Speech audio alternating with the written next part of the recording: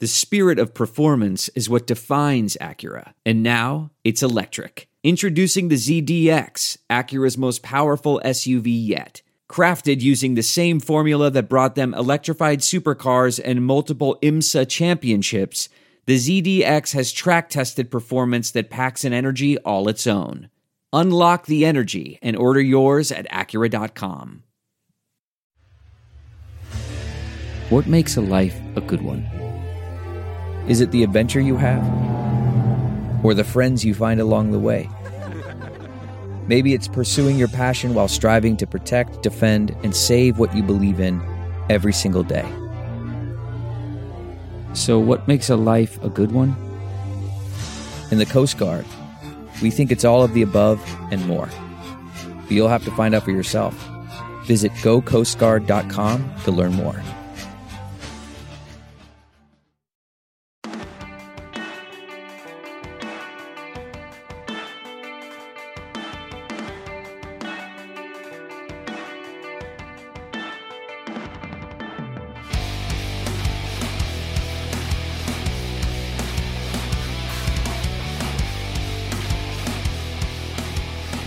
Well, we were due for a very bad week of football. We were blessed, we were graced, we were gifted with 6 straight weeks of amazing NFL football, and then we got week 7.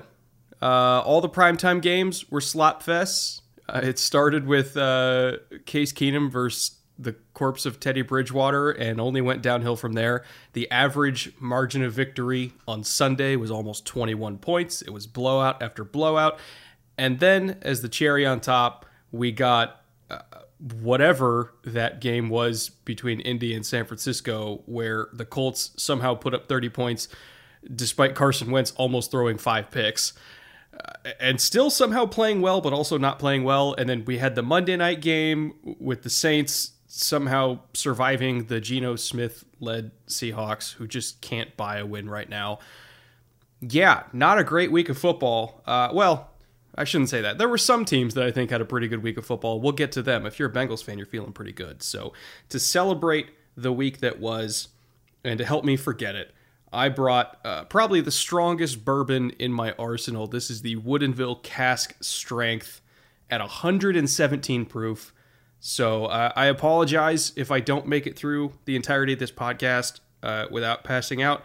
And legally, I cannot be held liable for my actions from this point forward. So that's where I'm at, EJ. How are you doing, and what are you drinking? That's impressive. I like the legality thing. That's a cool disclaimer. I didn't know that I could do that, but maybe I will. No, bourbon was definitely necessary this week, and I have the regular Woodinville bourbon, not the cask strength, but lovely stuff. Oh, wow. We did not plan that. No, we did not. I didn't even have it when you were here. My lovely wife came back from the store. We recently celebrated an anniversary, and she was like, guess what? And I was like, that is an excellent anniversary gift. So that is my shot of the week. But I found these, which are a lot of fun. So Stella Artois, most people know Stella. They're making a Midnight now, which is a black lager. I didn't even know these things existed, and they are delicious. I don't know that I've ever had either. They can be called black lagers, black ales. They used to be called black IPAs, which was a misnomer. Kind of a subgenre of beer that not a lot of places make, and when I find one, I almost always try it. It's one of my favorite kind of under the radar styles, and the Stella one is excellent. So if you tend to like that style, check it out. Other than that, yeah, the football was pretty much like we thought it might be. We even said in our games to watch, feel like this might be the first week where we don't have a ton of great games. Turned out that was the case, right? This was the week of the mismatches. We'd had a record number of overtime games. We'd had, I would say, a record number of good primetime games, Sunday night, Monday night, and Thursday night games up to this point in the season. And it felt like you were just, if you're a bettor, right, you're just betting for that streak to end because you're like, it can't continue. We can't keep getting barn burners every Sunday, Monday, and Thursday night. And we didn't. Like the Monday night game pretty much sealed that one. But, still interesting. We got a lot of fun stuff to talk about. One of my favorite times a week. I get to sit down, talk football with you, have a drink, and, it's Bootleg. Welcome back. Before we get up to 3 Up number 1, I want to thank you to Marcus, Oscar, Jasper, and IK, who joined Patreon this week to support the show. We appreciate you guys believing in us and our work. Remember, as new patrons, if you're listening to this, you get a discount on the store. So if you're looking to pick up some bootleg swag and you just joined the Patreon, remember to use that benefit. With that being said, let's get up to 3 Up number 1, which is the Bengals asserting themselves at the top of the AFC North. I thought this was going to be a competitive game. I did not expect them to completely blow the doors off the Ravens. I didn't expect Jamar Chase, as good as he is, to completely annihilate that secondary, which on paper, even though they've had some injuries, I still think is a pretty good secondary. I mean, Joe Mixon ran over him. Samaje Perine ripped off a long run. You got Jackson Carman demolishing people at the point of attack. Joe Burrow was an assassin. Like that offense, even despite the fact that T. Higgins has kind of struggled in the first half of the season, and Tyler Boyd, he's been kind of up and down. Like the fact that they've got Burrow and Chase and Uzama making plays, and the running backs and the offensive line is improving, and the defense is like a top 10 to 12 unit at worst. Like, this is a legit team. And it's not even just like it's a cute, 4-2, 5-2, whatever they are right now. Like, no, they are legit. And I think that it's not just they're pushing for a wild card now. I think they're pushing for division title home playoff game now. They have a legitimate shot at that. Yeah, they're winding up, not down, too. So with all the talent you just mentioned, I think it was Ross Tucker put out a tweet this week after the Bengals game, and he said, who over the next 3 years as a young offensive core would you take over the Bengals? Now that's Burrow, Chase, Higgins, Uzama, and Mixon. If we're talking about I hate the term skill position. We got to come up with something better because offensive line players are extremely skilled. But the guys that touch the ball positions, let's put it that way. And there's not many units in the NFL. If you're looking at youth value right now in terms of they haven't had to pay Burrow yet, there are very few units that can match them straight up talent for talent. But if you talk about talent and a core to build around with a low cost, I don't think there's anybody in the NFL that matches them because it's not a triplets thing. It's a quintuplets thing. We're 5 deep here, right? We have 2 wide receivers, a really good back, an excellent quarterback, and Uzama, who's playing at a top tight end level, even though he isn't getting that billing. That's a really formidable unit. And then you talked about the defense, right? They had a great free agent pickup in Chidobe Awuzie. Their line is playing better, I think, than it has in a few years, their defensive line. So you got a team here that's balanced, and they're not stumbling into wins. They look like they're just hitting their stride, and we both expected this game to be competitive. It was number 1 on our watch list last week, and they didn't make it competitive. Like, they ended the competitive part real quick. They put their foot on the Ravens' neck and stomped out of there with a win, and that's a statement victory for a franchise that really has needed to turn it around, and this feels like that. As we look back, this might be the start of that. Also, speaking of defense and young pieces, we have got to give some credit to Logan Wilson.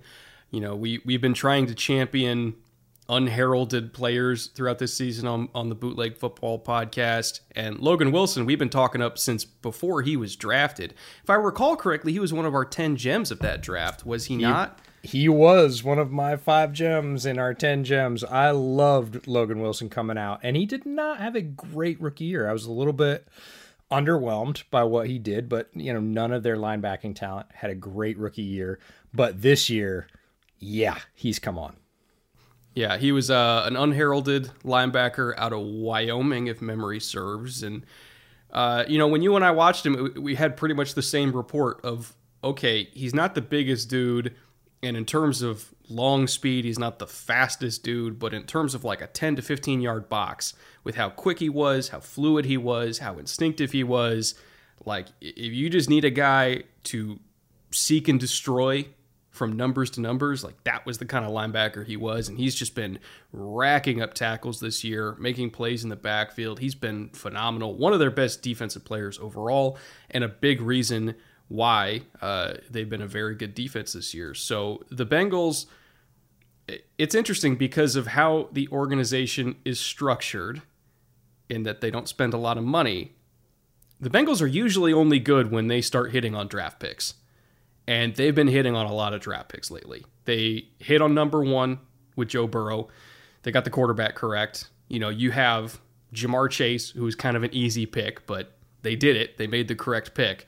And then you're hitting on guys, you know, like Logan Wilson, and you're, you know, having good pickups like P. Ryan, and, you know, you're nailing a second-round pick in Jackson Carman, who's really come on at guard, even though everybody was screaming, tackle, tackle, tackle, have to get a left tackle. They're like, no, our problem was guard. We're taking a guard, and they took a guard, and he's played well. So the Bengals, at least historically, you look at the last 15 to 20 years, going back to like the beginning of the Marvin Lewis era, their peaks are when they draft well and the talent is cheap. And that's what they're in right now. They're in one of those draft peaks. And if they can keep that going and continuously restock the cupboard, because Lord knows they're not going to pay for guys, as long as you have Joe Burrow healthy and you keep supplying him with good, cheap draft picks, they're not going away. Like this could be a very successful franchise for a very, very long time. Yeah, it feels like one of those teams that's going to win a bunch this year, have a bunch of people change their minds about the Bengals, right? What the Bengals are, how competitive they are, whether or not they're an easy out. I think they sort of passed easy out status late last year. They were not a fun team to play. You know, after Burrow's injury, it was a little bit different. But you could still see the rest of some of those pieces developing. And it's like, well, again, like you said, if they have another good draft, they definitely have to fix the O-line. They definitely need one more receiver.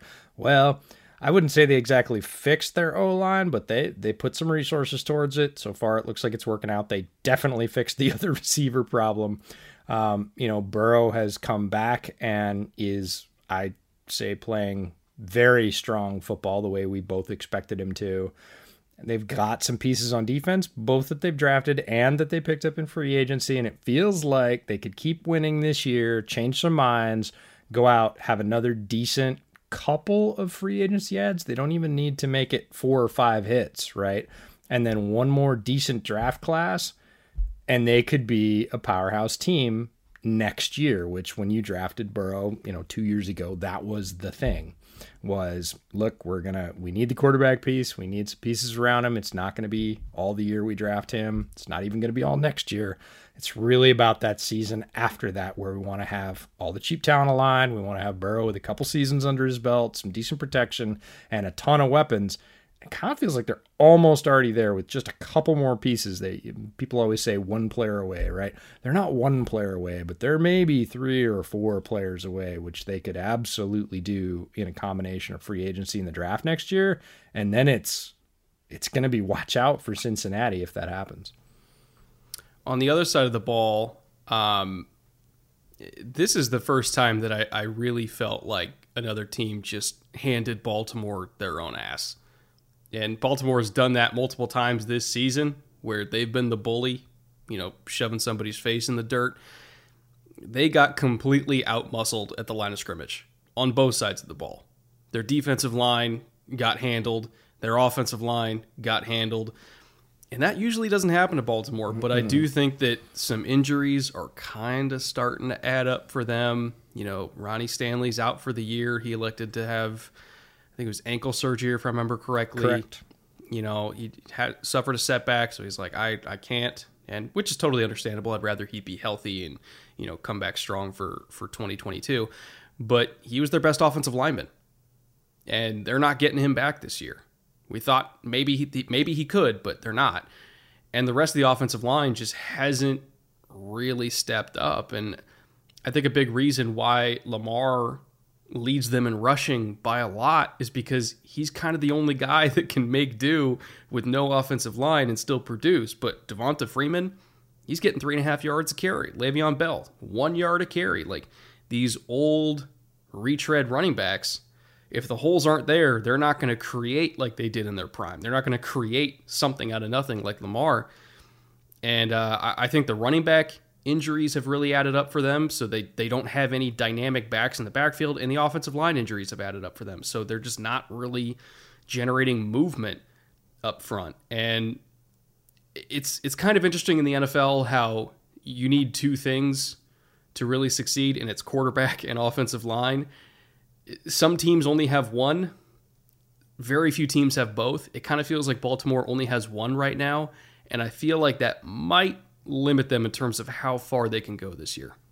Yeah, I would say it's going to come at the end in terms of how far they can push it in the playoffs. Right now, Lamar is playing out of his mind. Let's be 100% clear about that. He is playing the best football he has ever played in his life, and he has played some amazing football. We're talking about an MVP, right? This guy's played some amazing football. He is operating at a higher level right now than he's ever operated, and he has to. That's the problem, right? Is the receiving core is coming back. Like, they just got Bateman back. He still got Andrews. Hollywood is really much better as a number 2, not being pressed into that number 1 role as a complementary piece. So, the receiving pieces are there, and he's really hitting those intermediate crossing routes, which he did at Louisville, and he's doing again, and that's where they're doing damage. Those intermediate crossing routes is where he's really crushing people. And of course, he can always take off, change a game, 45, 50 yards on a scramble, which very few quarterbacks in the league can do. Lots of people can hurt you for 15 or 20 and pick up the first down. Lamar can take it all the way and score. So that's a thing. But again, it's because he has to right now. He cannot hand it off 20 and 25 times a game to a running back and expect them behind what's left of the line to control the game. And that's kind of Greg Roman's deal, right? That is his first foot forward. It's not his only strength. He can adapt, but without that, it's kind of like fighting with one arm tied behind your back. So Lamar's having to take up the slack. He's doing it right now, but we've seen teams that are that dependent on one player's skill set, and they don't tend to make it all the way through the tournament. Somebody exposes them, right? Somebody limits them and ties the other hand behind their back, and then they're out of options. So it's going to be a fascinating team to watch, but the line dominance that you brought up in the beginning is not something you see happen to Harbaugh's teams very often. Like, they do not get beat in the trenches on both sides of the ball, hardly ever.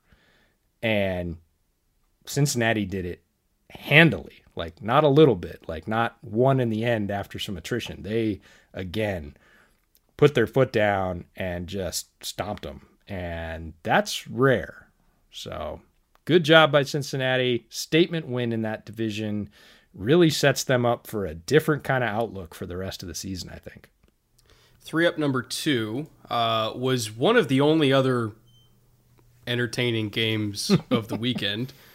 Unless, of course, you were a fan of one of those teams that was putting the hammer down. True. Then you had a great weekend. If you're a Bengals fan or a Bucs fan, your weekend was A-okay. Yeah. But for us neutral fans, this Falcons Dolphins game was one of the more entertaining things to watch. That wasn't a complete dumpster fire. Falcons jumped out to a lead. They were kind of kicking the crap out of them. It almost joined the league of the other blowouts, but Tua mounted kind of a furious comeback late and kind of overcame that really weird interception. It kind of looked weirder in the broadcast angle than maybe it actually was, because at least to me, it kind of looked like, if I remember correctly, it was Gaskin. He saw Gaskin, and then Gaskin kind of moved like as he released the ball, and it went right to the... So it looked really weird on the broadcast angle. You watch in the All-22, and it's a little bit more understandable. But even then, it's still a pretty bad pick. But Tua kind of overcame that, mounted a comeback, brought him back within 2 points. But the Falcons survived the Dolphins, and actually a very, very entertaining game. Partly because I think finally we're seeing the Falcons use Kyle Pitts the way that we really wanted him to be used. He had a season low in terms of taking snaps from the inline position, and they used him more in the slot and out wide. And when you look at the route chart, just for comparison, from week 7, and then you look at the route chart from week 2, like, it looks totally different. They're using him much more vertically now than they did earlier in the year. And we've been begging for that all season long. Of like, please, you have this tight end that could be a legitimate deep threat. Use him like that. And they finally have, and he just absolutely went off. 7 catches, a $163, 23 yards a catch, which for a tight end for 7 catches, just unless your name's Darren Waller or George Kittle or Travis Kelce, you're not used to seeing that number next to a tight end's name. He's been everything that we hoped he would be and more. And the fact that he's on pace for, 1,300 yards, and they didn't even start using him right until like 2 weeks ago is just a testament to how incredible he is. So just a really fun, entertaining, quasi back and forth game. Some rookies got showcased. We saw some fight in Tua. Matt Ryan's playing well. Just thoroughly entertaining. What'd you think of it? Yeah, for me, it's kind of the Kyle Pitts show. There was a lot more going on, certainly on the Dolphins side, obviously. There's been a lot of talk about Tua, right? Tua's name came up as the hot topic over the week with, is he going to get traded? Is it a 3-way trade? Is it part of, moving Deshaun Watson? Like, is he going to go to lots of places came up, the Broncos, the Washington football team, there's a lot of Tua speculation. So rightfully so, stoked the fires before the trade deadline. And that's a tough spot to be as an athlete, right? You're the chosen one. You're the leader of the franchise. They moved a very popular veteran out of the starting lineup and then out of the building, clearing the way for you. There have been questions about whether you're the guy. And it was good to see him get down, have a play that, could take the wind out of your sails as a player, but he's incredibly resilient. He's seen a lot of football, not necessarily at the pro level, but at other levels and at very high levels. And, not terribly surprising, but pretty cool to see him come and lead the team back and battle back against a team that is figuring out how to do what it needs to do under a new head coach. And boy, Pitts is just different. Like, you posted the tweet that he hasn't dropped a pass in 2 years, right? Week 10 of 2019 was the last time he dropped a pass. Right. So he hasn't dropped a pass in 2 years. We all know that the physical attributes are special, rare. I don't want to say unique, but darn close. Guys just aren't that tall with that long arms with that many skills. And we've said you could just slide him out and play him at the X receiver. I don't care what you call him. When we had our conversation with Eric Galco, he asked us, do you think he cost himself money by going out as a tight end instead of a wide receiver? And the answer is absolutely he did, because the wide receiver salary range is a lot higher than the tight end salary range. And he's showing. They lined him up wide outside a bunch in this game. He just won one-on-one versus corners outside because he's just too big for them. Matt Ryan threw up a couple balls when he was not open at all. He was flat out covered. He just jumped up and grabbed it because he's, 6'6" and has super long arms and great hands. And that's the kind of player he is. You can just huck it up, and it's, again, the classic 50-50 ball. Nah, it's kind of like a 90-10 ball with Pitts. He's likely to come down with that thing. So I'm happy to see him getting showcased, as are you. The numbers are going to be ridiculous from here on out. They're just going to use him as a weapon. They're going to have him inside. They're going to have him in the slot. They're going to have him outside. And that's where he's really going to excel, because you can put him on the best matchup, and he's going to win anywhere. If you try and there's just not that many players, short of like Jalen Ramsey, maybe, but there's not a ton of guys floating around the league with that size, toughness, skill set, who are going to be able to even kind of match up to him. You put him on a nickel corner, most nickel corners in the league, You're good done. luck. You put him on a linebacker. Again, most linebackers in the league, there's a couple, maybe 3.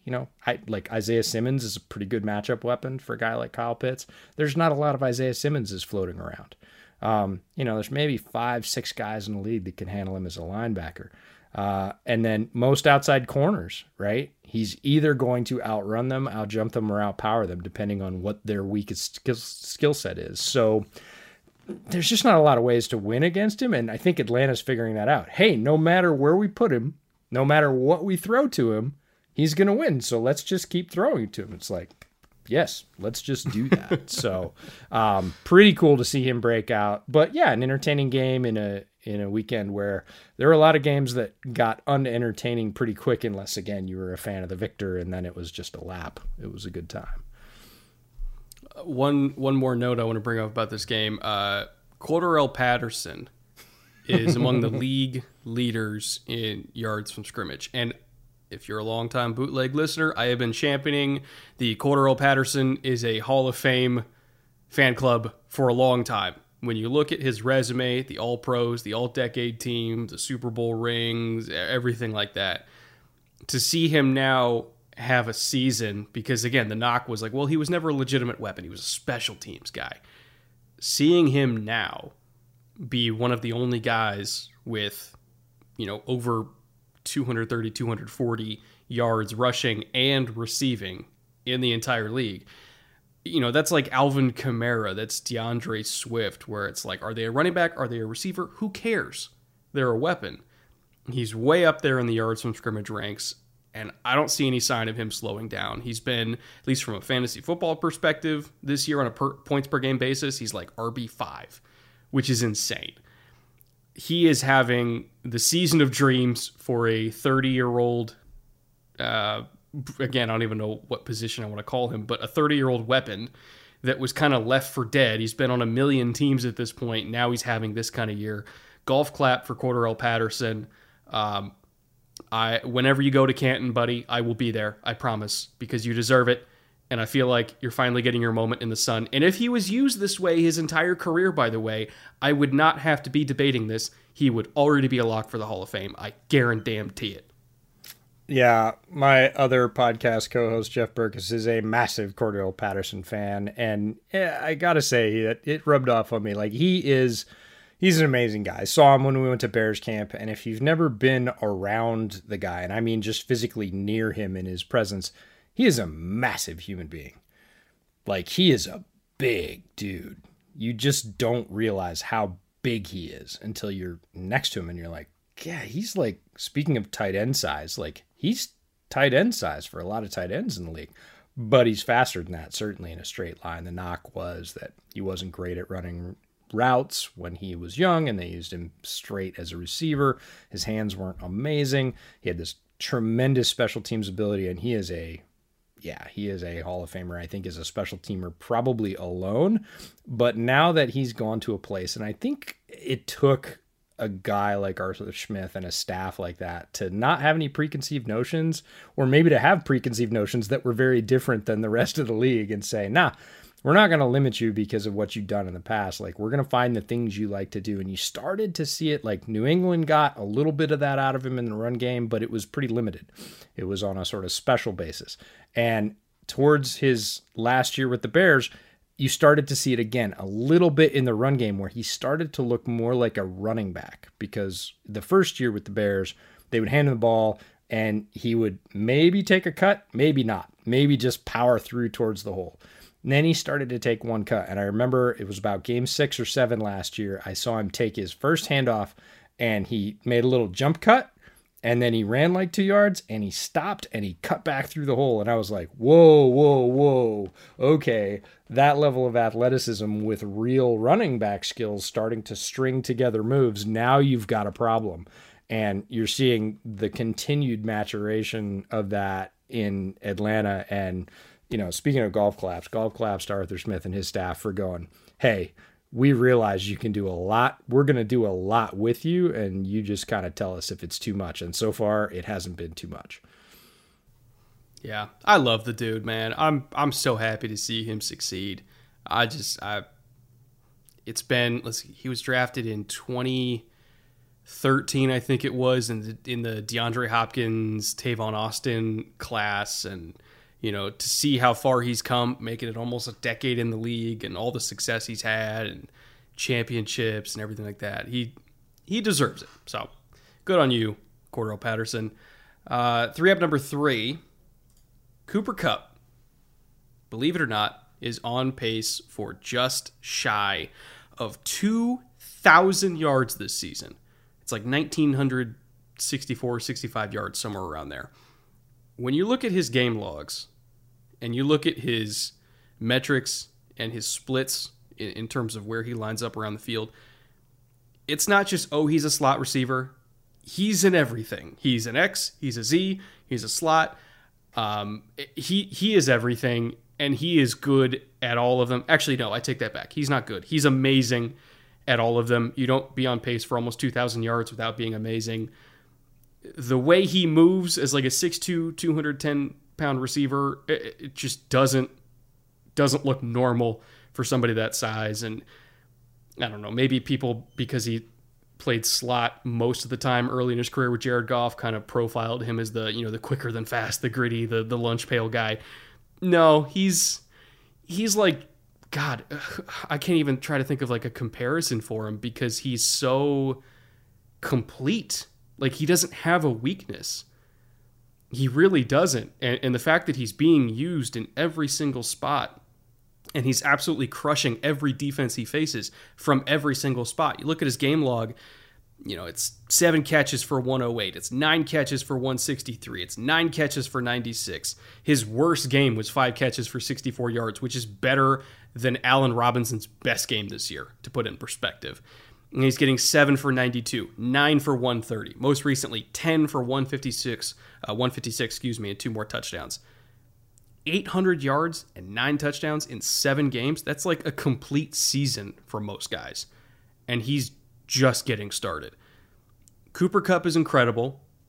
He is easily in the top 5 conversation for receivers in the entire league right now. I don't care what order you put people in, with Devontae Adams, Jamar Chase, Terry, Jefferson, like whoever you want to throw in there. I don't care. As long as Cooper Kupp is in that top 5, unequivocally, your list is fine. And anybody who leaves him out of the top 5, I'm sorry, you're just wrong. You just are. Yeah, Kupp's another guy like Tua that I mentioned earlier. He's dominated at every level, right? He was at Eastern Washington, and he hung a couple hundred on Oregon. And, Jeff Schwartz still talks about it. He's like, I don't even like watching that game. I watched him hang, 200 on us, some guy from Eastern Washington. He dominated in high school. He dominated in college. If you were a Vernon Adams fan as a quarterback, as I was. Oh, I was. I was so too. was. That game where they walked into UW and massacred a Huskies defense that had 5 guys drafted in the top 4 or 5 rounds, was, again, Kupp had a really good day. He's had good days at every level, and he's done it consistently. And the whole, you kind of forget, you want to pigeonhole him. You want to say he's like this, or he's best if he's here, or, he's really only productive here. That's all window dressing, but it's not. He wins from the slot.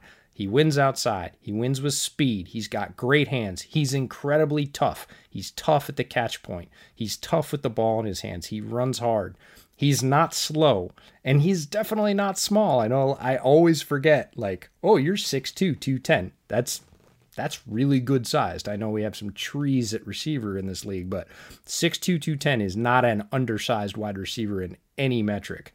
He's just, there isn't something you can point to and go, well, Cooper Kupp would be a lot better if.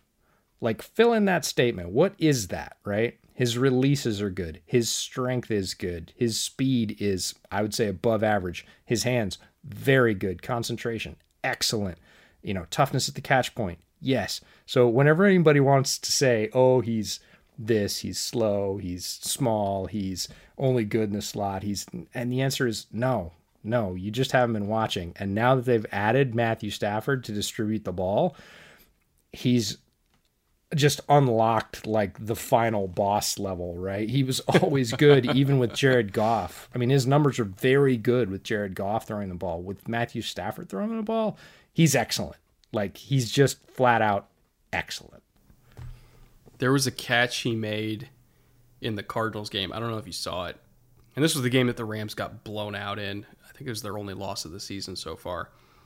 And, it's made the rounds on Twitter several times, mostly for people going, oh my God, this throw from Matthew Stafford is amazing. But the first thing I saw was, oh my God, how did Cooper Kupp hold on to that ball? Because Stafford threw a missile in between 3 Cardinals deep down the field, and Kupp got annihilated. I'll throw it up on screen so people can watch it.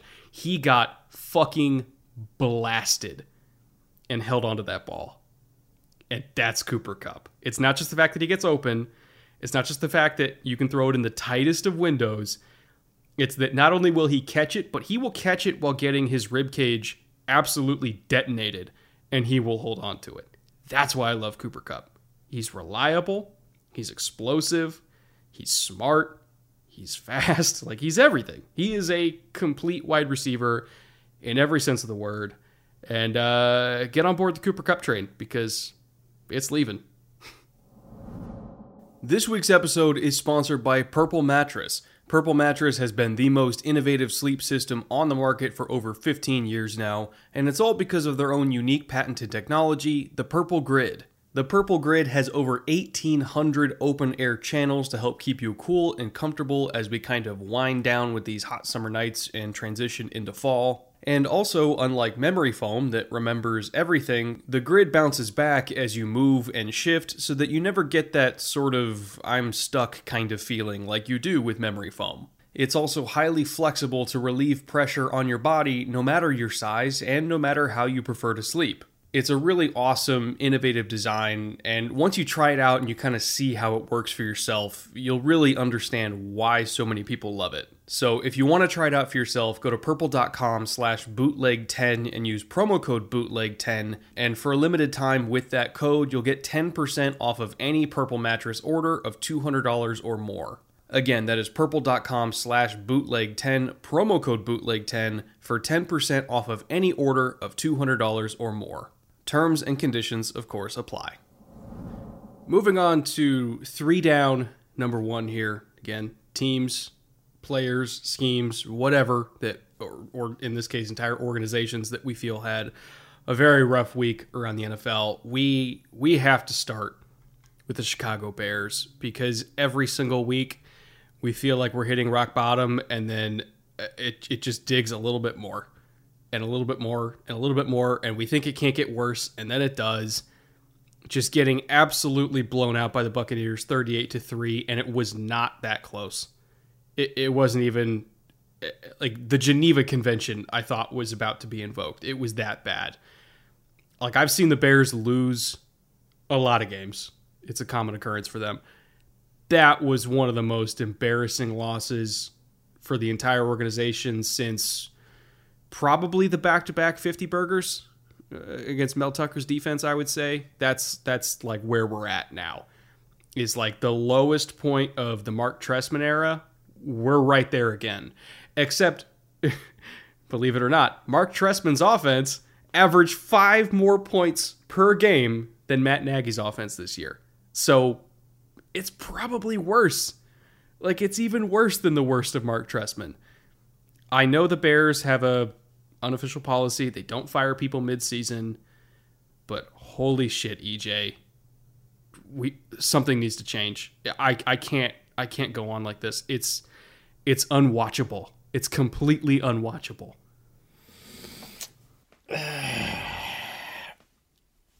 All right, let's get started.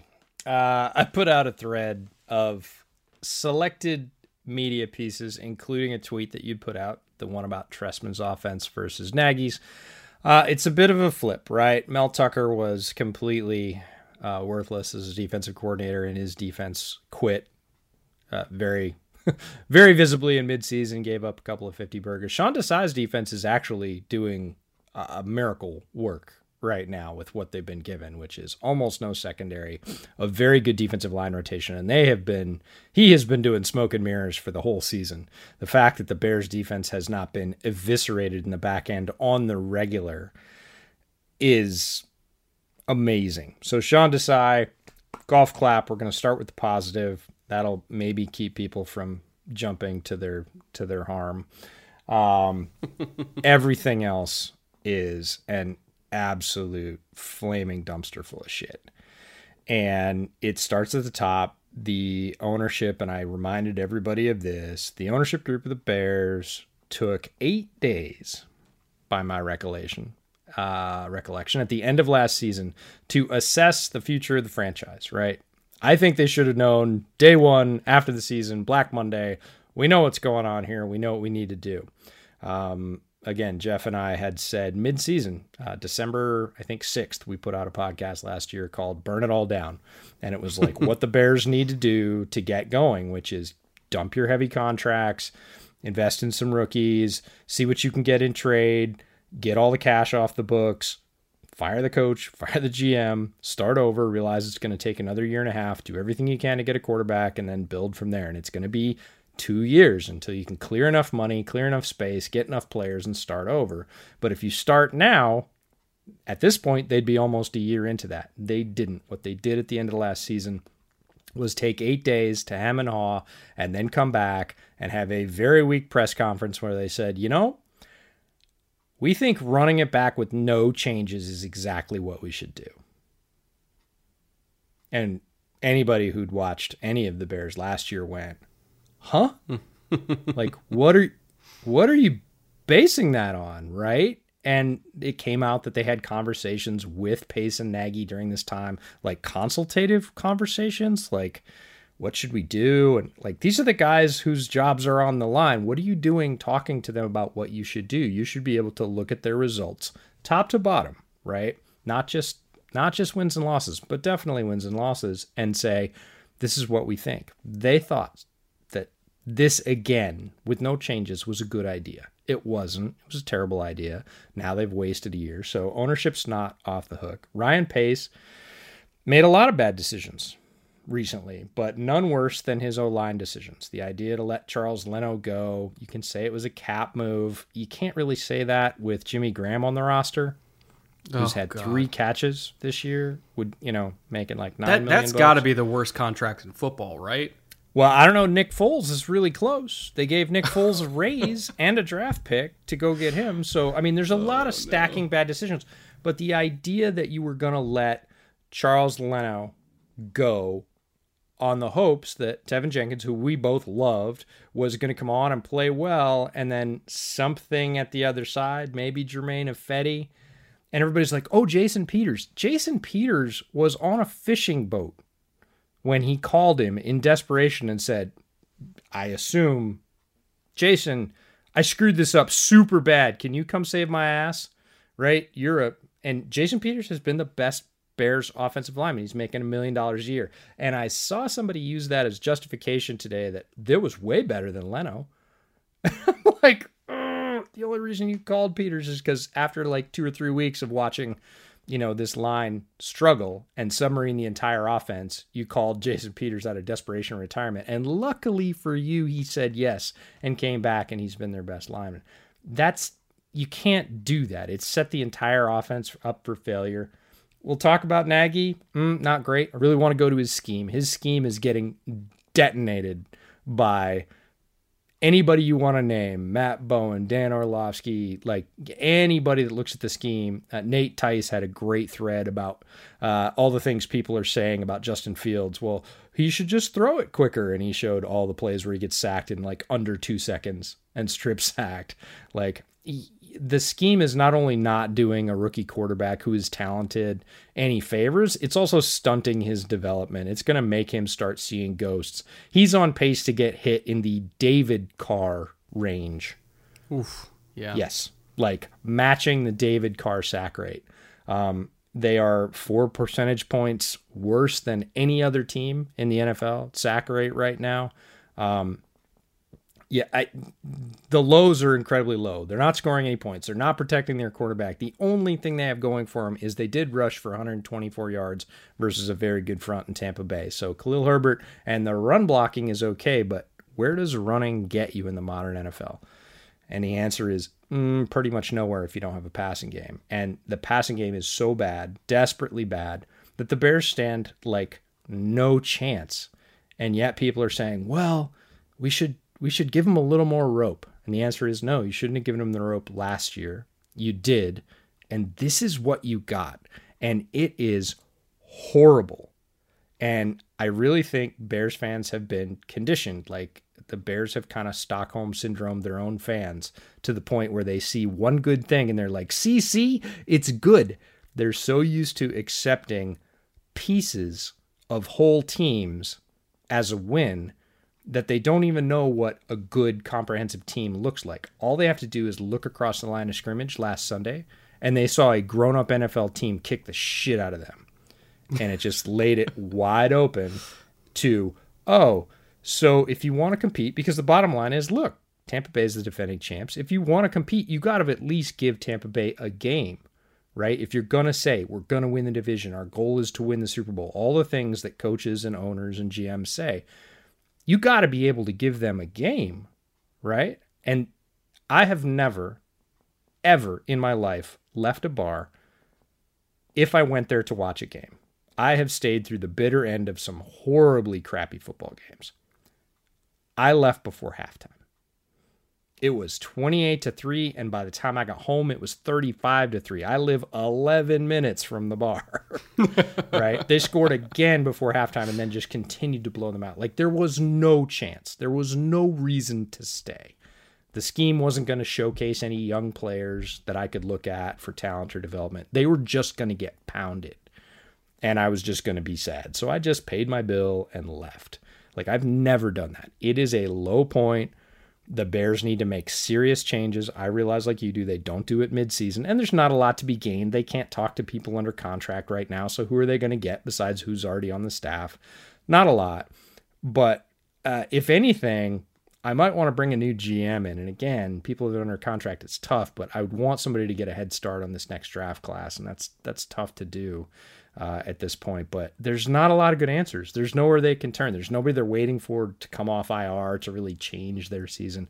They're in the bottom, and it's going to stay that way for a while because not only do they not have the scheme, the coach, or the GM, they also don't have a ton of draft picks, and they have almost no money because they've pushed a lot of money into the future. So it's triply bad. It's one of the worst situations overall if you look at sort of the whole landscape for any team in the NFL. And that is a rough thing to say about the team that I follow the most closely.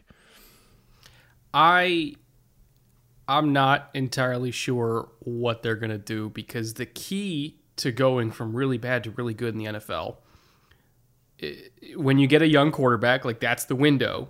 Everybody's like, okay, now, because when you get a young quarterback, typically it's like, oh, you're bad. You don't have any good players, so you have a lot of money available, and you have a lot of picks, and they're all in the top 10, and it's like a Jacksonville type thing. Back in 2017, where they were shit, 2017, one play away from the Super Bowl, where everything kind of came together. Blake Bortles was cheap. They bought a defense that was amazing. They had... ironically, Allen Robinson, but he got hurt that year. But they had other weapons that were stepping up. Leonard Fournette was a rookie, running over the league. The offensive line played well. Like, everything came together for them. They went from terrible to really good. You look at long-term growth with some teams. The Texans, had some players. They were bad. Traded up to the top 12. Got Deshaun. Suddenly became good. The Chiefs were average at best. They had a ceiling on them with Alex Smith. They had the pieces, traded up, got Mahomes, won a Super Bowl. When teams have young, cheap, talented quarterbacks, that's the window. But they need money and they need draft picks to go with those young, cheap quarterbacks to surround them with talent. And then they can win a Super Bowl. The Bears don't have that. Because if you're bad and cheap, that's fine. If you're good and expensive, that's fine. If you're bad and expensive, that's fucking horrible. And they're bad and expensive. So I don't know what they're going to do. I really don't. There's no easy way out of this. No, it's going to be a couple of years. And that's what we said even last December is even if you start now, it's a year and a half. Right? If you had a fire sale, and fire sales don't happen in the NFL. Somebody brought this point up this week. It's not like the NBA. It's not like the NFL. It might have been Lester Wiltfong, the editor at Windy City, who said, look, it just doesn't happen in these sports because it's not like Madden. You're not getting fair value. You're going to get low-end picks, if that. Most teams are savvy enough in the NFL to say, oh, he's getting released? Cool, we'll wait. Right? And if you get a pick, it's like a conditional sixth or maybe a fifth for, even a star player because it's a half-year rental or they're expensive. They got to have cap flexibility, so the suitors are limited. You're not going to stack a whole bunch of assets and just rebuild like you can in Madden, and I think fans are kind of used to that. It doesn't work that way in the NFL. And, they've pushed so much money into the future. People are like, oh, well, all these other contracts are falling off the books. Well, you realize that means those players fall off the books too. So you're going to have like 2/3 of your money in like 13 players. You do have to fill a roster, right? It's going to be tough for them to fill a roster. You're going to see a lot of UDFAs. You're going to see a lot of low-end draft picks. You're going to see a lot of $1 million for 1-year contracts just to fill the roster next year, because the guys that are dropping off are, lower to mid-end contracts. The guys with heavy contracts, Quinn, Mack, the Foles contract you're still eating dead money if you get rid of him next year. Jimmy Graham will go off if at the end of this year without very much dead money. You're not going to have a lot of guys left on the team. The secondary is largely bereft. Like Eddie Jackson got paid and Jalen's there. He's still cheap. But like after that, you're going to see kind of what you're seeing this year. A bunch of guys that you haven't heard of or are on very low end veteran starter deals. Because you're going to have to. There isn't any other option. So it's going to be rough, and it's going to be a while, right? Rookie coaches don't typically come into bad situations and light it up. Occasionally they come into situations where there's been some talent and it hasn't been maximized. The Bears do have a small core of young talent, but it's not big enough. And like you said, by the time it's ready to go, by the time they have more money to surround those guys with something, it's going to be too late. They're going to have to start paying them. So the window is going to slam shut before it ever really opens. And it's not a great situation. It's going to have to be pretty drastic, the changes they make. And there's no guarantee it's going to happen anytime before the next couple of years. Let's go to something slightly less depressing. Unless you're a Seahawks fan, then earmuffs. 3 down, number 2. I think over the last 3 weeks, honestly, for a lot of Seahawks fans, it might be a little bit refreshing. If I was a Hawks fan, at least, I think I might find it refreshing because it finally answers the question, what happens without Russ? Like, where is this franchise without Russell Wilson? I have advocated for a long time that he is a top 10 quarterback ever because he dragged an otherwise sorry-ass roster to the playoffs year after year, made them contenders year after year, when, let's be real, Pete Carroll, who had most of the control of that organization, we can argue about who was making picks between him and John Schneider. Most people seem to think like Pete Carroll had final sign-off. They were not drafting well for years and years and years. They kind of coasted off of, the early 2010 success where they got Russell, they got Sherman, they brought in Bam Bam, Bobby, all these guys. They built the Legion of Boom and they got Russell and they rode that for like a solid 4 or 5 years and they never replaced it. They never replenished. And now we're here where now you don't have your all-time great quarterback to drag this roster to win after win after win, constantly being in games that they have no business in, constantly winning games that they absolutely should not win. Like, it became kind of a meme of like, of course the Seahawks win, of course Russell comes back. Well, most teams don't have Russell Wilson, so they don't get to come back. They just lose. And now, without Russell Wilson, now it's like, okay, well, we got Geno Smith. Well, this is the difference between Geno Smith and Russell Wilson. They probably win all 3 of these last games if they have Russell Wilson. They're probably sitting pretty, fighting for the top of the division. But now, with Geno Smith, when they have a normal quarterback, and this is nothing against Geno Smith, they're terrible. They can't win a game. So, if I was a Seahawks fan, I would find it refreshing because it finally answered the question, who's actually important in this organization? Is it Pete Carroll? No. Is it either of the coordinators? No. Is it the GM? No. It's Russell fucking Wilson. So when he demands a trade, that's when things happen because they know they're not important. What have they done to contribute to the success of this team other than draft mostly poorly for the last 8 years? It's Russell. It's nobody else. So in terms of, is it time for Pete Carroll to go? He's a great coach. Probably go to the Hall of Fame. Won a lot of games. Won a Super Bowl. I have immense respect for what Pete Carroll has done for the game of football. But the Seahawks need to get a head coach in there that's going to drag at least a little bit more weight for this team. Because as Russell ages, he's not going to be able to drag all of the weight by himself anymore. So get yourself your own version of Brandon Staley, if that's even possible. And finally, share the load a little bit. They haven't done that in a decade. They haven't done that since the Legion of Boom. They haven't given Russell help since then. It's about damn time they do that. Yeah, the calls are louder. If I'm in the Pacific Northwest, I hear them. There are very prominent Seahawks fans, Mina Kimes, Danny Kelly.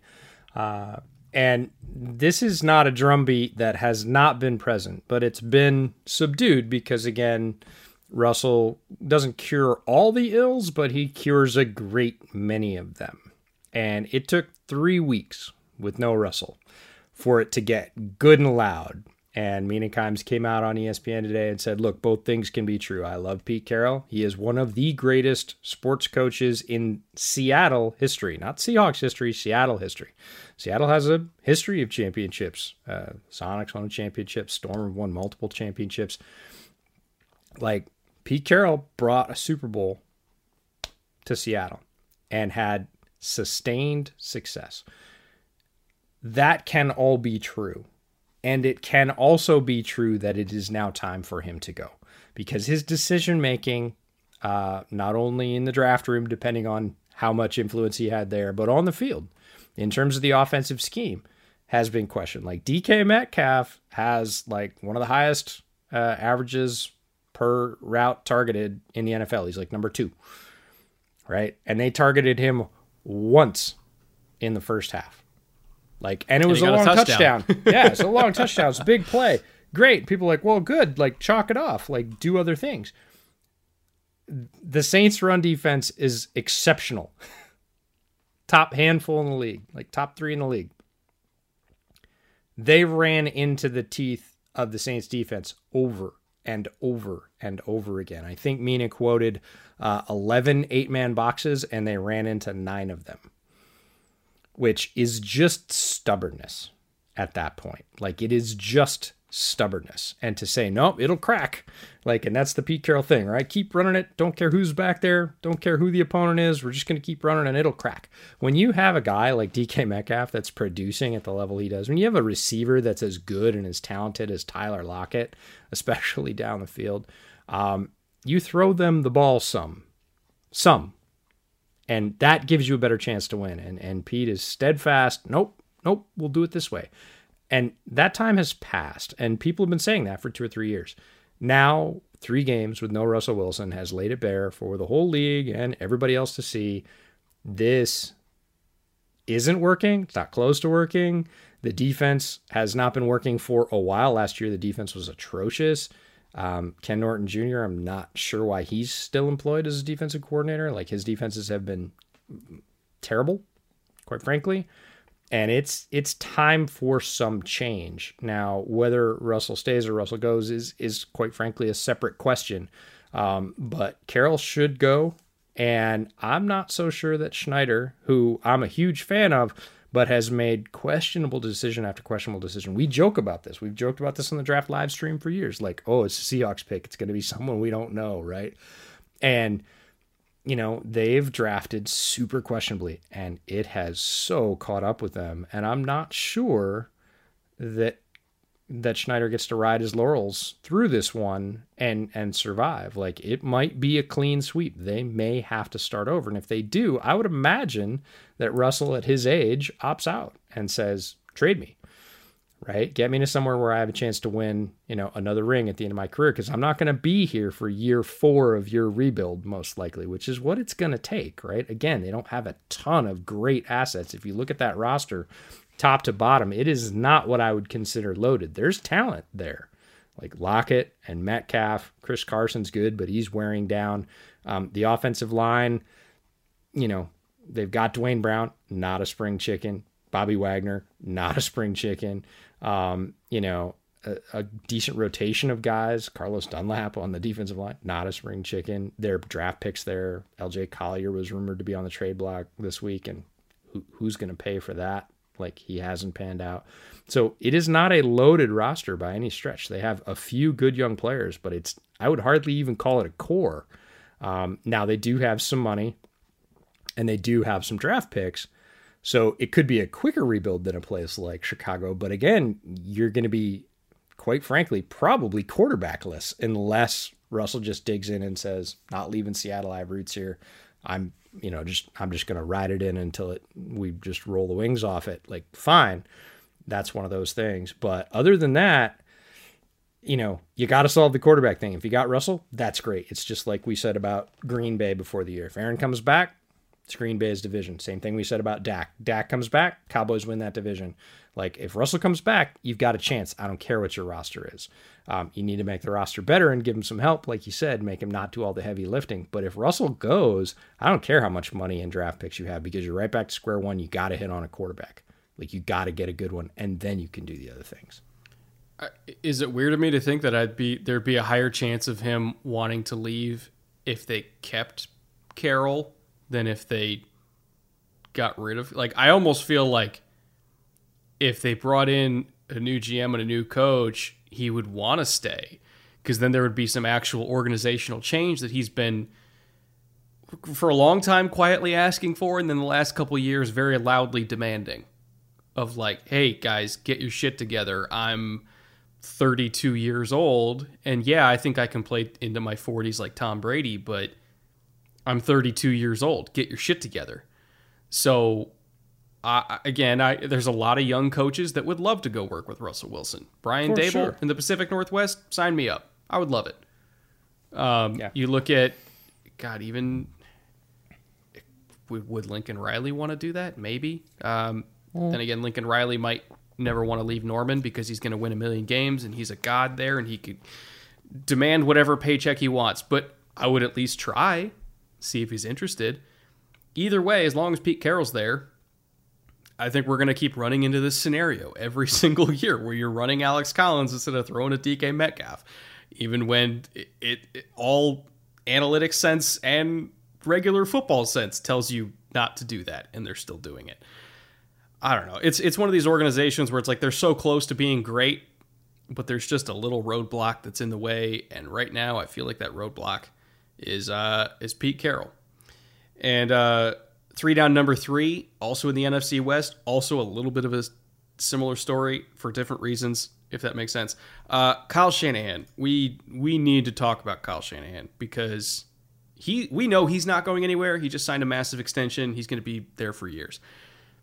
When you take out the 2019 season, which was before the defensive meta shift in the NFL to playing more two high structures again. This was 2019, and then in 2020, you had the Brandon Staley tree showing like, oh, we can base out of too high and then roll down into cover 3 week out of that so that we get better leverage against all of these, jet sweeps and crossing routes and everything like that. And we can still play cover 3 structures, but from too high, and it completely eliminates all this kind of West Coast outside zone bootleg stuff.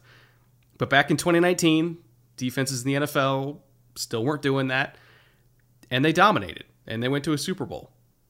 You take out that one season, you know what his record is? Right now, his total record, by the way, including 2019, I actually have it up here, 31-39. It's a 44% winning percentage. Not great. You take out that 2019 season, he is 18-36. That is a 33% winning percentage. That's Matt Patricia territory, who was 31%. I don't care who you are. I don't care that you went to a Super Bowl. 4 out of your 5 years, you're winning the same amount of games at the same rate as Matt Patricia. There's a fucking problem here. And I understand they dealt with a lot of injuries. So do most teams.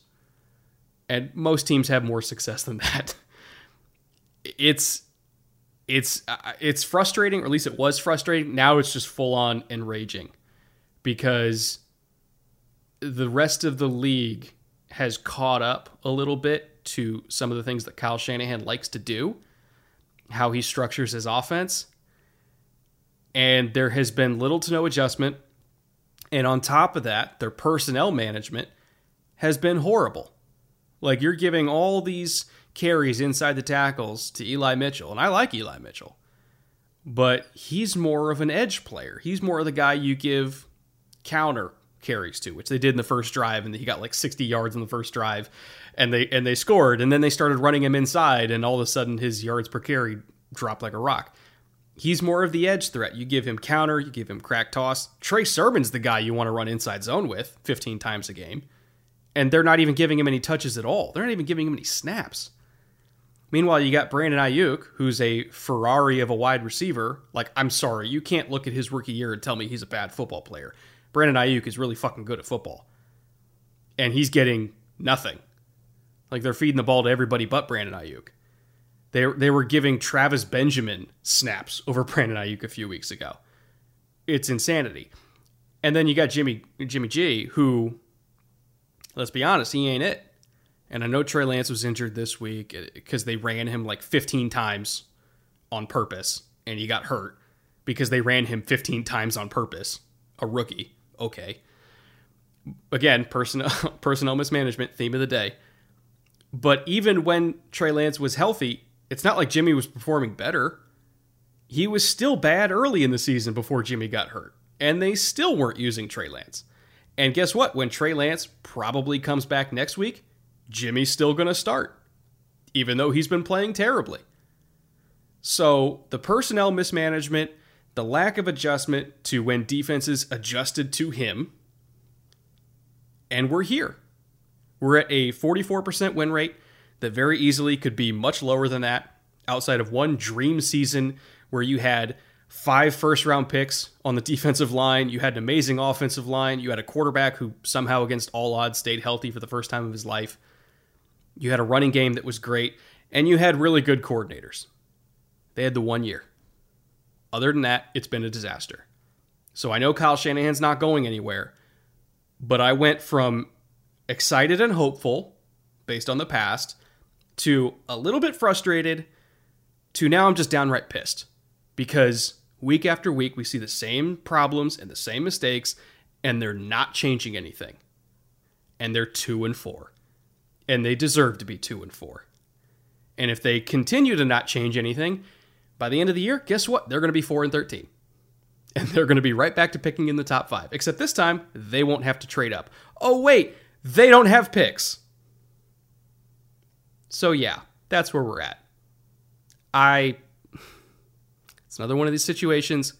I don't know how to fix it. I really don't. And it's really frustrating. And if I was a Niners fan, I would be fucking pissed. Well, you certainly wouldn't be hopeful. And that's a change, right? We have heralded Shanahan's scheme, like his run game, mostly. And I can't believe I'm going to say this because I certainly wouldn't have said it 2 years ago. It seems like Shanahan is the anti-McVay, right? Interesting. McVay is a guy that looks at what he's doing and has had a similar situation, right? Where he had a scheme. That's the whole reason he was the youngest head coach in the NFL. He had a scheme offensively that people were having trouble stopping, and Fangio figured him out, right? The Bears came in and laid waste to the Rams scheme, and McVay was visibly disturbed. He was like, wait a minute, this has always worked.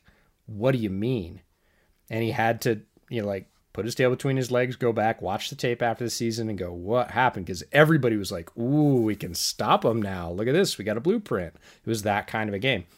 McVay could have doubled down and said, nope, not enough people are going to catch up, or not enough people are going to change and do what Fangio did, or they can't do what Fangio did. I'm going to run it back, right? I'm going to get a couple of better players, and I'm going to stick to my scheme because my scheme is good. He didn't do that. He went back and said, what happened? Why is this wrong? How do I need to change? And he tried to do it with Goff, and he did a little bit. He morphed the scheme, but Goff couldn't hang. Goff couldn't move as far as he wanted to move. And so he, after one season, said, nah, I got to do a big thing. I again have to cut with what I've done in the past and do something different because I'm not going to go past here. And I feel like that's where Kyle is with the 49ers, where he's like, my scheme is good. I can get there.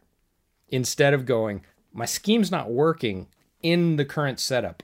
of the league, of my personnel, of the current defensive mindset. Like, I need to shift.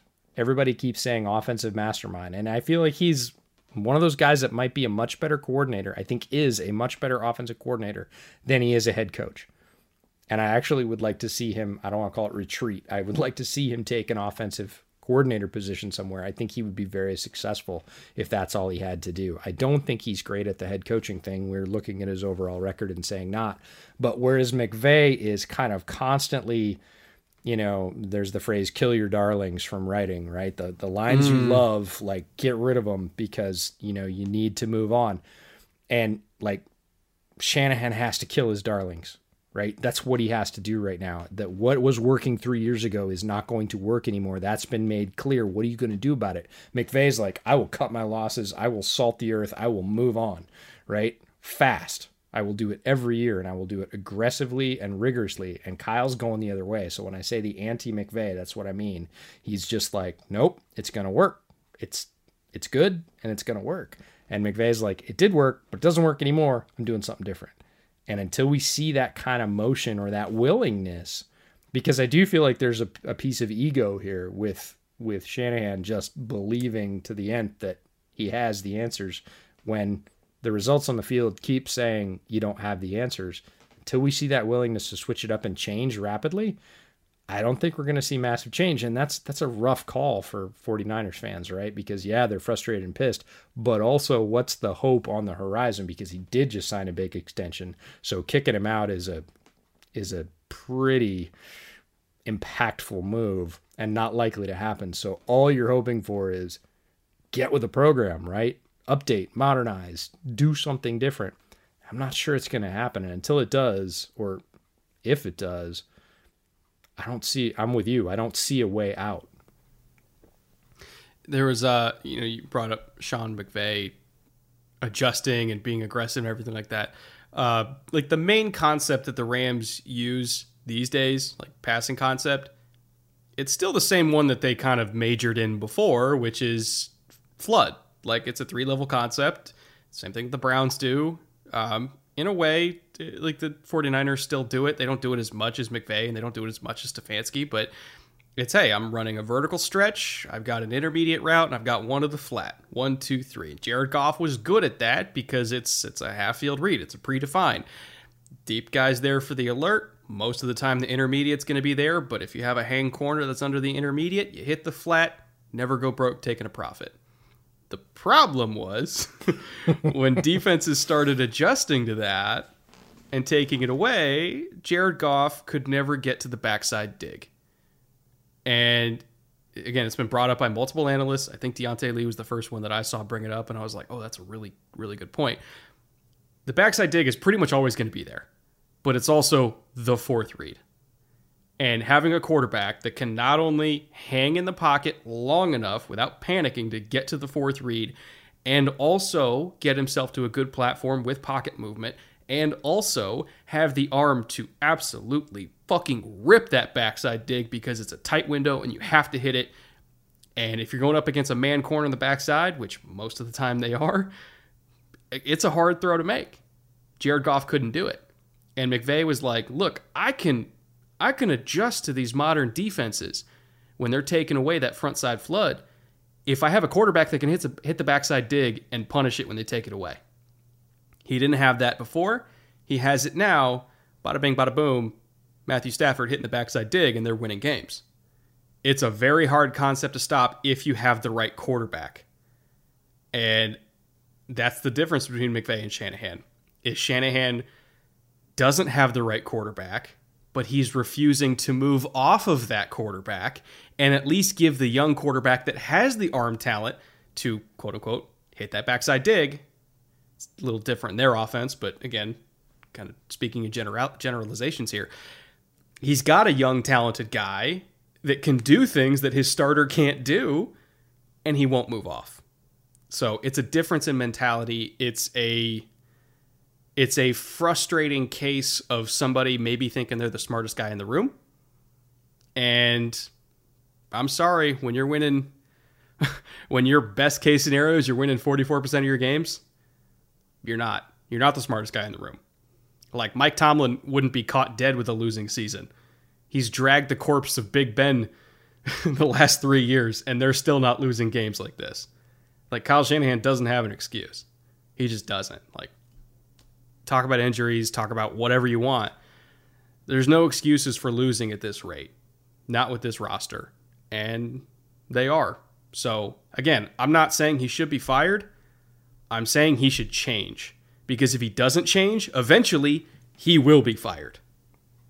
Yeah, and the weird thing is, like, all he's got to do is look around the division, right? He can look to one of his best friends, right? He can look to Cliff. Like, he and Cliff are tight. We already talked about McVay, who's in the same division. It's just downstate. He could figure that out easy enough.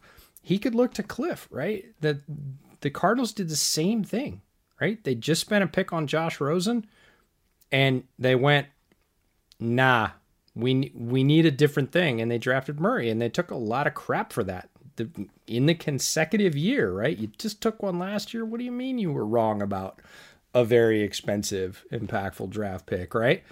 And they said, no, this is what we need. Like, again, the McVay thing, like, I need Stafford because he can hit the dig. And Cliff said, I need Murray because he can do the things that Josh Rosen can't, that I want to do. And both leaders, both, GMs and, owners have to sign off on that kind of thing because it's expensive, said, all right, we'll follow you. We believe, right? So he's got two examples in recent history in his division of, hey, this is how these guys are not only surviving, but thriving. Those are the two top teams in the division, undefeated and 6-1. And he's sitting there at 2 and whatever. Like, all he has to do is look around the division and go, what did they do? And the answer is somewhat the same, bit different, and it took different timetables. But it's right there for him if he wants to look at it and say, oh, yeah, I should just pull the trigger, jettison Jimmy G, play Trey, see what happens, change the offense to fit him so that it's maximizing his opportunities, and it's not my offense and he has to fit, right? That's not good coaching. I don't care what level you're at. It's, we went and got a guy. We paid a lot to do it. What are the things he does well? Let's maximize those, as opposed to, well, he'll figure it out. My scheme's good enough. Like, there's a subtle but important difference there. And unless we see that shift, the Niners are probably going to continue getting what they're getting. It's actually a really good segue for three interesting. Number one, which is the upside down divisions across the NFL right now. You look at some of the division standings, or rather like half the division standings, and they're either exactly opposite or pretty close to exactly opposite of maybe what the consensus was before the season. Obviously, you have the Cardinals on top with the 1 seed. They're the only undefeated team left in the league, while the Hawks and the 49ers are struggling. Like, I picked the 49ers to win the division because apparently me having faith in Kyle Shanahan was massively misplaced, both in real football and on my fantasy football team. I'm getting absolutely fucking crushed because of this guy, but again, I won't stick with that too much. And then you got the Bengals owning the top spot in the AFC. They're the number 1 seed right now, and they're at the top of the AFC North. They just crushed probably their biggest threat in the division because the Browns are so banged up. I would say the Ravens are their biggest threat, and they massacred them, like 41-17. So that's a little bit of a surprise, I would say. You got the Raiders playing really, really well in the AFC West. They're at the top of that division because of tiebreakers and bye weeks and everything like that. The Chargers were off. So they're at the top of the West. And then the Chiefs are struggling. They're under 500 halfway through the year, which is insane. And then you got the Cowboys, which we thought if Dak was healthy, there was a good chance they were going to win the division. But having a 3-game lead after 7 weeks is not what we expected. And I thought the Panthers were going to challenge for at least a wild card, and they started out 3-0, and I thought that was looking good, and then they dropped 4 straight. Now they're at the bottom. So pretty interesting division races across the league, and statistically we know that half of NFL teams that make the playoffs won't make it the next year, and so far half of the divisions are not looking like how we expected. So I'd say parity across the NFL is doing its thing, and that's good for the health of the league. Yeah, it's alive and well. And we'd gotten a listener question on YouTube. Hey, can you guys go back and talk about, based off all your division preview work over the summer, like mid-season, how are you doing? Like, how does that look? And this is how it looks, right? We had the Cardinals at the bottom, both of us. We had the Bengals at the bottom, both of us. The Raiders we had mid-pack. And, honestly, it's a game or two. So they could end up there. They started out hot last year and then cooled significantly. Cowboys was really Dak dependent, but we really both thought Washington was going to be a foil for them in that division, was going to be some legit competition and maybe take the division title, Dak or not. Washington has had the wheels fall off in some really serious ways, and Dak has played the lights out with that core, and the defense has come up for the Cowboys, which was the big difference. But yeah, again, a 3-game lead after 7. That's crazy. It's not normal. And the Panthers are sort of a tale of two teams, right? The Panthers are the first 3 weeks and everything since. They just benched Sam Darnold. But the first 3 weeks, everybody was like, yeah, we're right. That defense came together. They're playing super aggressively. Sam is out from under Adam Gase and playing well, and he was. Let's not forget that. And then, whatever. They got tape. They got stale. Doesn't matter. Boom. Sam Darnold falls in the bucket, gets benched at week 7, and the Panthers are dead last in their division. It doesn't look like it's going to change. Now, they may have some furious rally. It's not a crazy division, but it's not looking good right now for them. So that's the upside down divisions. The other divisions that we didn't mention are pretty much chalk. We said if Aaron Rodgers comes back, they take the North. Guess what? Aaron Rodgers came back. Guess what? They're going to take the North. Not surprising. So if we didn't list a division, it kind of went how we thought it might. I think we both had the Titans winning their division. There are some weaker divisions, but these are the ones that are really surprising. Almost midway through the season. Not quite. We're a little early for that, but it just felt like after that topsy-turvy week 7 that it was the right time to sort of revisit that work we did this summer and say, yeah, the NFL's doing the NFL thing where, again, it's a game or two separation in most of these divisions, and it could all switch again within the next 5 to 6 weeks, which is what makes the sport great. I can almost guarantee you there's going to be some major switches in the next 5 or 6 weeks because that's what always happens. That's why the league's entertaining. That's why they're the number one show in America year after year after year, because it's the greatest reality show mankind has ever invented. 3 interesting number 2 is we got a lot of rookies popping off right now. We talked about Kyle Pitts and how ridiculous he is. He's a unicorn among unicorns, to put it mildly. Jamar Chase getting 8 catches, and you put it in an interesting way before the show, where you're like, look, he averaged a quarter of the field every time he caught a ball in this game.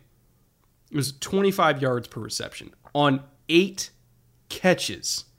Yeah. Like, that's absurd. So no, you see it dominating for like 3 and 4 catch games, but when you have an 8 catch game and you average a quarter of the field, 25.1 per catch on 8 catches, that is not normal, folks. I don't care who you are. I don't care if you're D-Hop. I don't care if you're Devontae Adams. Like, that doesn't happen a lot. Jamar Chase is in his 7th professional football game, and he averaged a quarter of the field and, was not, I don't want to say responsible for winning that game because Uzomah had a great game. Obviously, we talked about Burrow, went over 400 yards. Great game, being the trigger man. Tons of talent. We talked about that. Jamar Chase right now is not just good. He's not just good. He's not just a great rookie. You can take the rookie tag off it. He is blowing the doors off as a rookie. Like, he is producing at a historic level. Like, better than his running mates from college, who we thought were amazing and were. Justin Jefferson had that amazing rookie season last year. And we thought, well, Justin Jefferson was the great one. Well, he was. Jamar Chase is better, like demonstrably better at this point in the season. If he stays healthy, he's going to shatter Jefferson's marks. Like, Jamar Chase is crushing it right now. There's no other way to put it. And I'm not saying crushing for rookies or crushing for new guys or crushing for guys from LSU. He is absolutely annihilating as a wide receiver right now. It's a sight to behold. Just sit back and enjoy it as a football fan. You're not going to see a lot of rookie seasons, if he stays healthy, that are going to look like his. It's unique. When you look at Julio Jones, who a lot of people, myself included, compared Ja'Marr to when he was coming out, because the common narrative, and again, I'm one of these, was like, hey, he's the most physically gifted and all around specimen of a receiver in terms of like complete skill set since Julio back in 2011. We are 7 games into his rookie year, and he is 80% of the way to Julio's totals when Julio was a rookie. Like, that's insane. Like, when you put it that way, like, Julio had one of the better rookie seasons of his era, where he had 54 catches, 960 yards, 18 yards a catch, 8 touchdowns. Like, that was amazing. That was absolutely amazing. One of the better rookie seasons for a receiver at that time that we had seen in a while.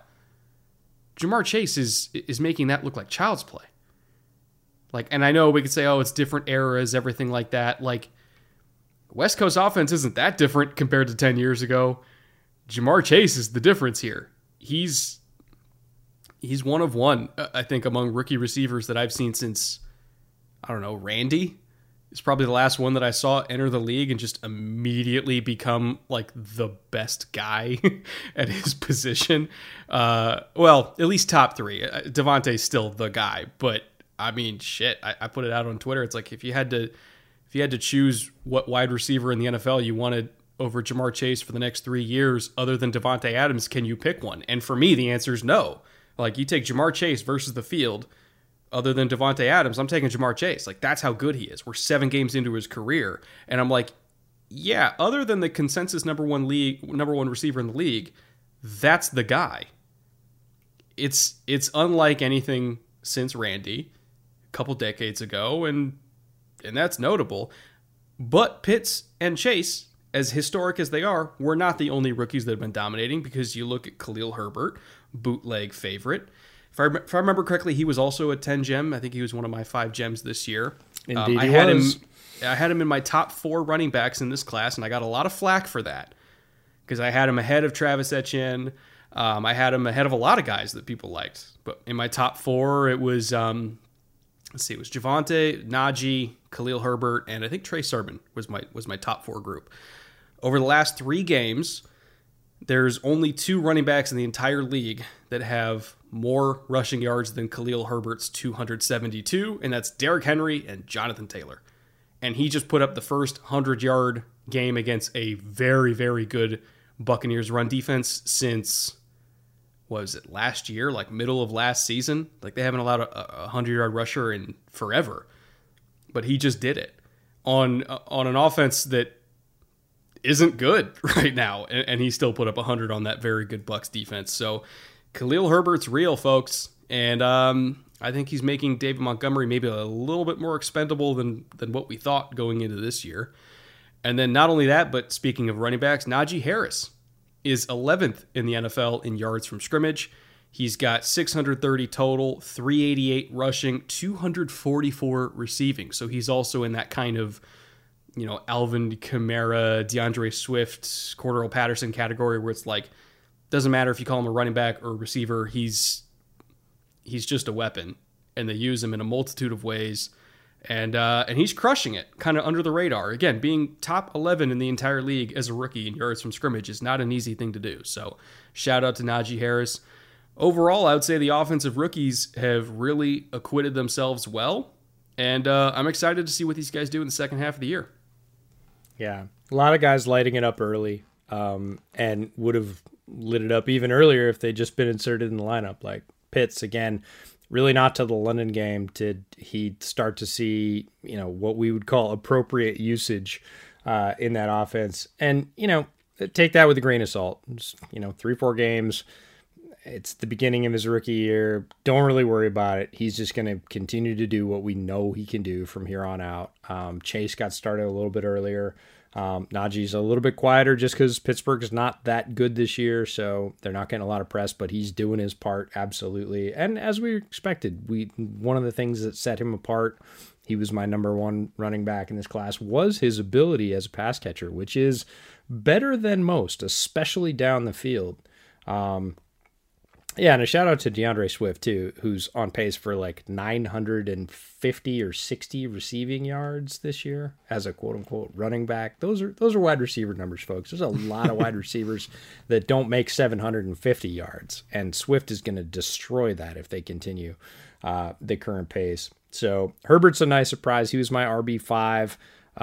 Just out of the top bubble, but loved him to death and really glad he's getting, again, early opportunity. If David Montgomery hadn't been hurt, we wouldn't be talking about Khalil Herbert. So there's landing spot, there's opportunity that comes if you're not a first stringer as to when you're going to get those touches or when the staff thinks you're ready, maybe in Kyle Pitts' case for a full workload. None of that stuff is very easy to determine when guys are drafted and they end up with the team. You can project, but again, things like injuries. If David Montgomery was healthy, Khalil Herbert would probably have about 175 or 80 yards total right now in relief duty because he'd be the number 3 back where he was a couple of weeks ago. David Montgomery gets hurt and Damian Williams goes down with COVID and boom, you got your opportunity, and he's making the most of it. He looks great doing it. Having Montgomery till the end of his rookie contract is cool, but at the end, you don't have to pay him, right? Because you've got the replacement in-house, maybe the already de facto starter by that point in-house. That's really good out of a 4th-round pick. So it's cool to see young guys light it up early. That didn't used to happen as often. There were more coaches that were sort of anti-rookie, and I think schemes were a little bit more complicated. They made them more complicated and just expected people to learn them. Now it's like, hey, what can we get you right now as a package that you can learn fast? Because I don't have much of a window as a coach, so you've got less of a window as a player. Let's get you going. Let's light the fuse. And we're seeing that. These guys are lighting it up, not just lighting it up for rookie numbers, but lighting it up, league wide. Again, Najee Harris is not 11th among rookies in rushing. He's 11th in the league in his production. We talked about Chase. Pitts will be right there by the end of the year.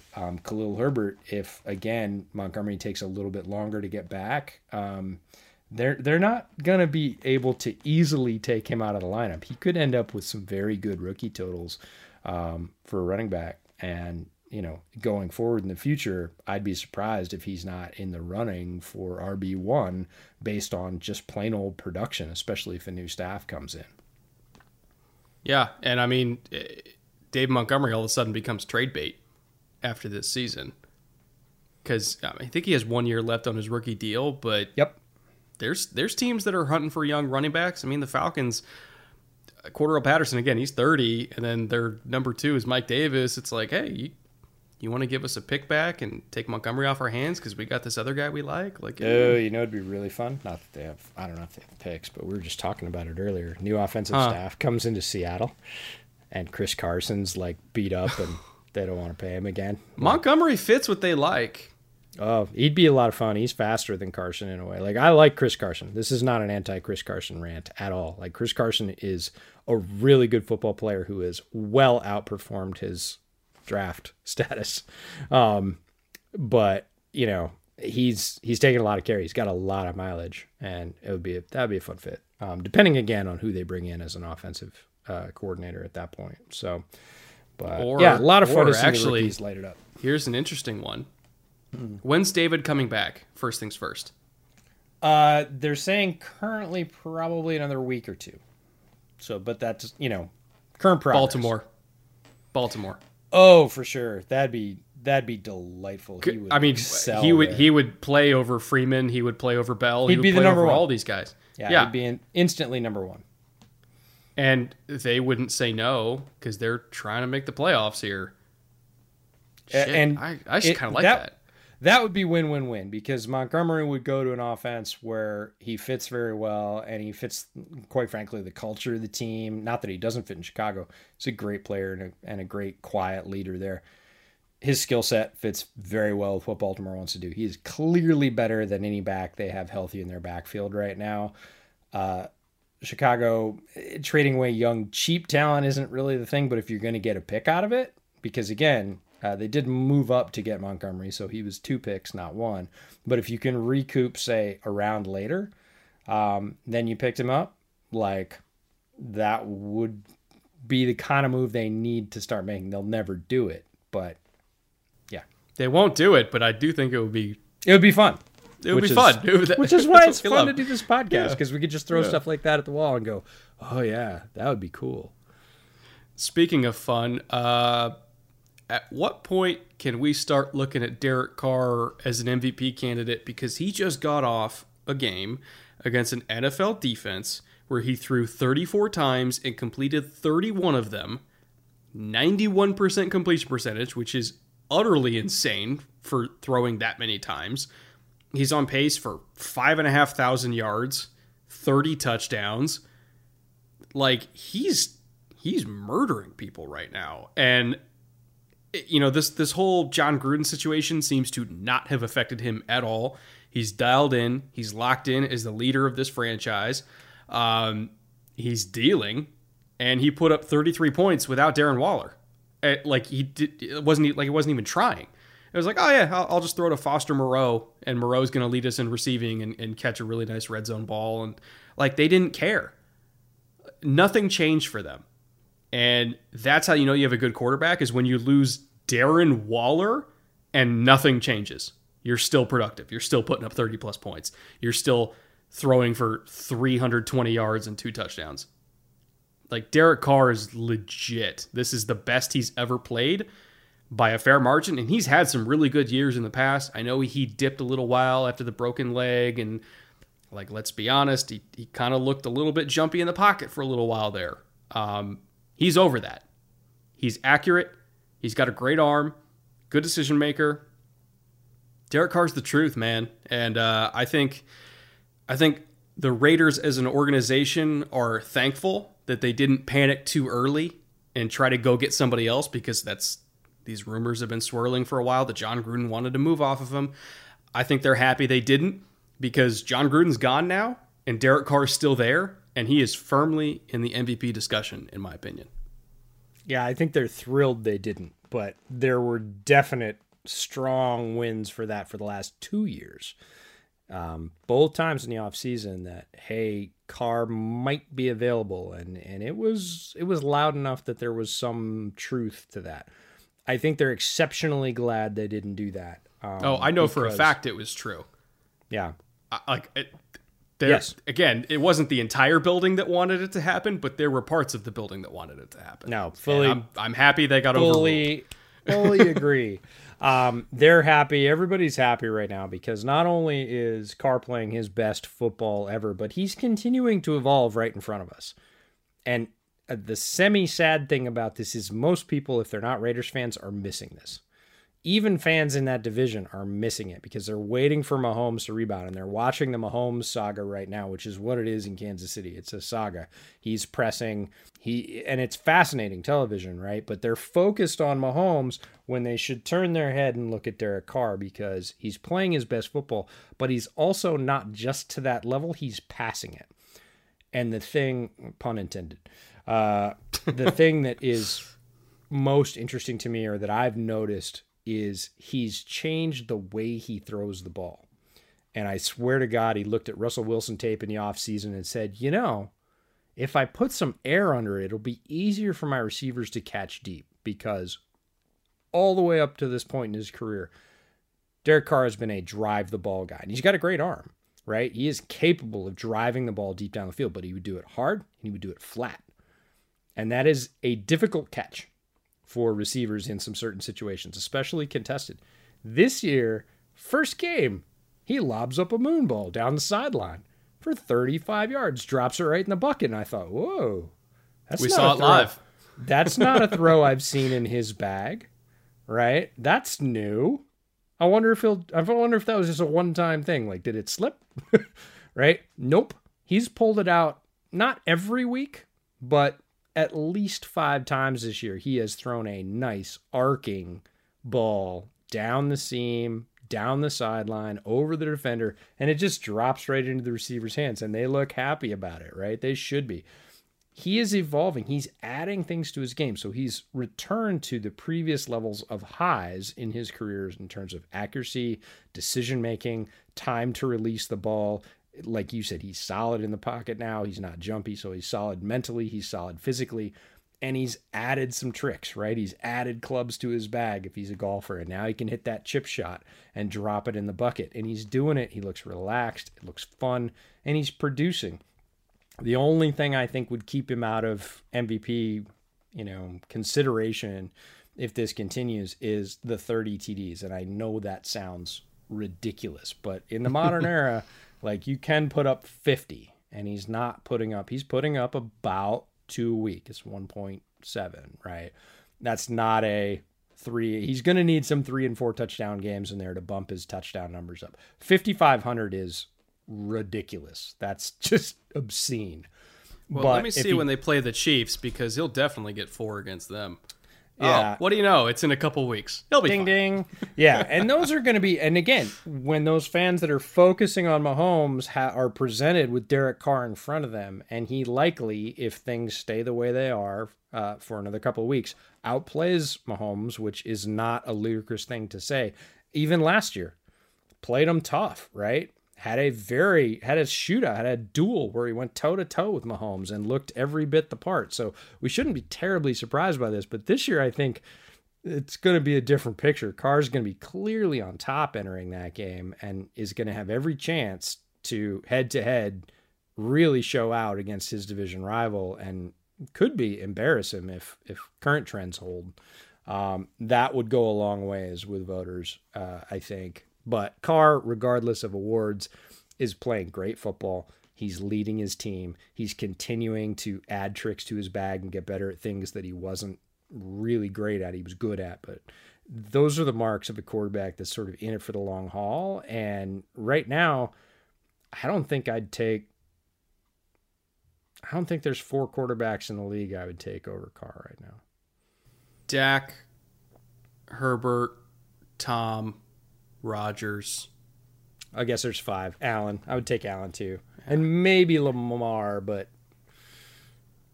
yeah, again, Lamar. If we're talking like long term, I would say. Well, I mean, Mahomes, just right now with the way they're playing. So you're right. There's 5, but I would say, Derek Carr is tickling the top 5, which I don't think you could say in any previous full season. Full season being the key for Raiders fans there. This is not a Derek Carr hate-a-thon. This is, like you said, he's had tremendous bursts. The beginning half of last year, he looked like an MVP, right? First 6-7 games for the Raiders last year, they were blowing the doors off. Everybody was like, aha, the second coming. And then they completely fell apart in the second half of the year. And just prior to the leg injury, he had that amazing season as well, where he was just dealing. He was just dialed in. He's better than both of those times now. And if he sustains it with this team, and I hope he does. I hope he stays healthy because it's fun. Like, when the Raiders are good and their quarterback's bombing it out, like, that's the NFL, right? That's amazing. The NFL is better when that's happening. So I hope he stays healthy. I hope he gets up around 5,000 plus yards. I hope he leads the Raiders to a postseason berth, because I just want to see him play more football right now, because he's one of those guys that's playing the best football in the league right now. In about a month, on Thanksgiving, we are getting Raiders Cowboys. And I just looked at the schedule because I was like, oh, who do they got coming up? It's Giants, then Chiefs, then Bengals. Low key, great game. Yeah. And then Raiders Cowboys on Thanksgiving. Like, that's a good game. That's a good game. That's a good game because Dak, under the pressure of their pass rush, which has also been at a new level. I mean, Max Crosby we talk about, but Ngakoue has not even low key, just key been good for them in adding another weapon. Like, this is a complete team. This is not the Derek Carr show where he's just showing out. And again, like you said kind of earlier with Russ, dragging a team along. Like, his defense is contributing just as much, and they're just kind of egging each other on the sidelines. Did you see what I did? Yeah. Did you see what I did? Yeah. And that's fun. That's great. So really happy we got to see them to open the season, but really cool that they're just pushing it and going farther. Again, it's good for the NFL. That's good football. You watch the Raiders right now, they're playing good football.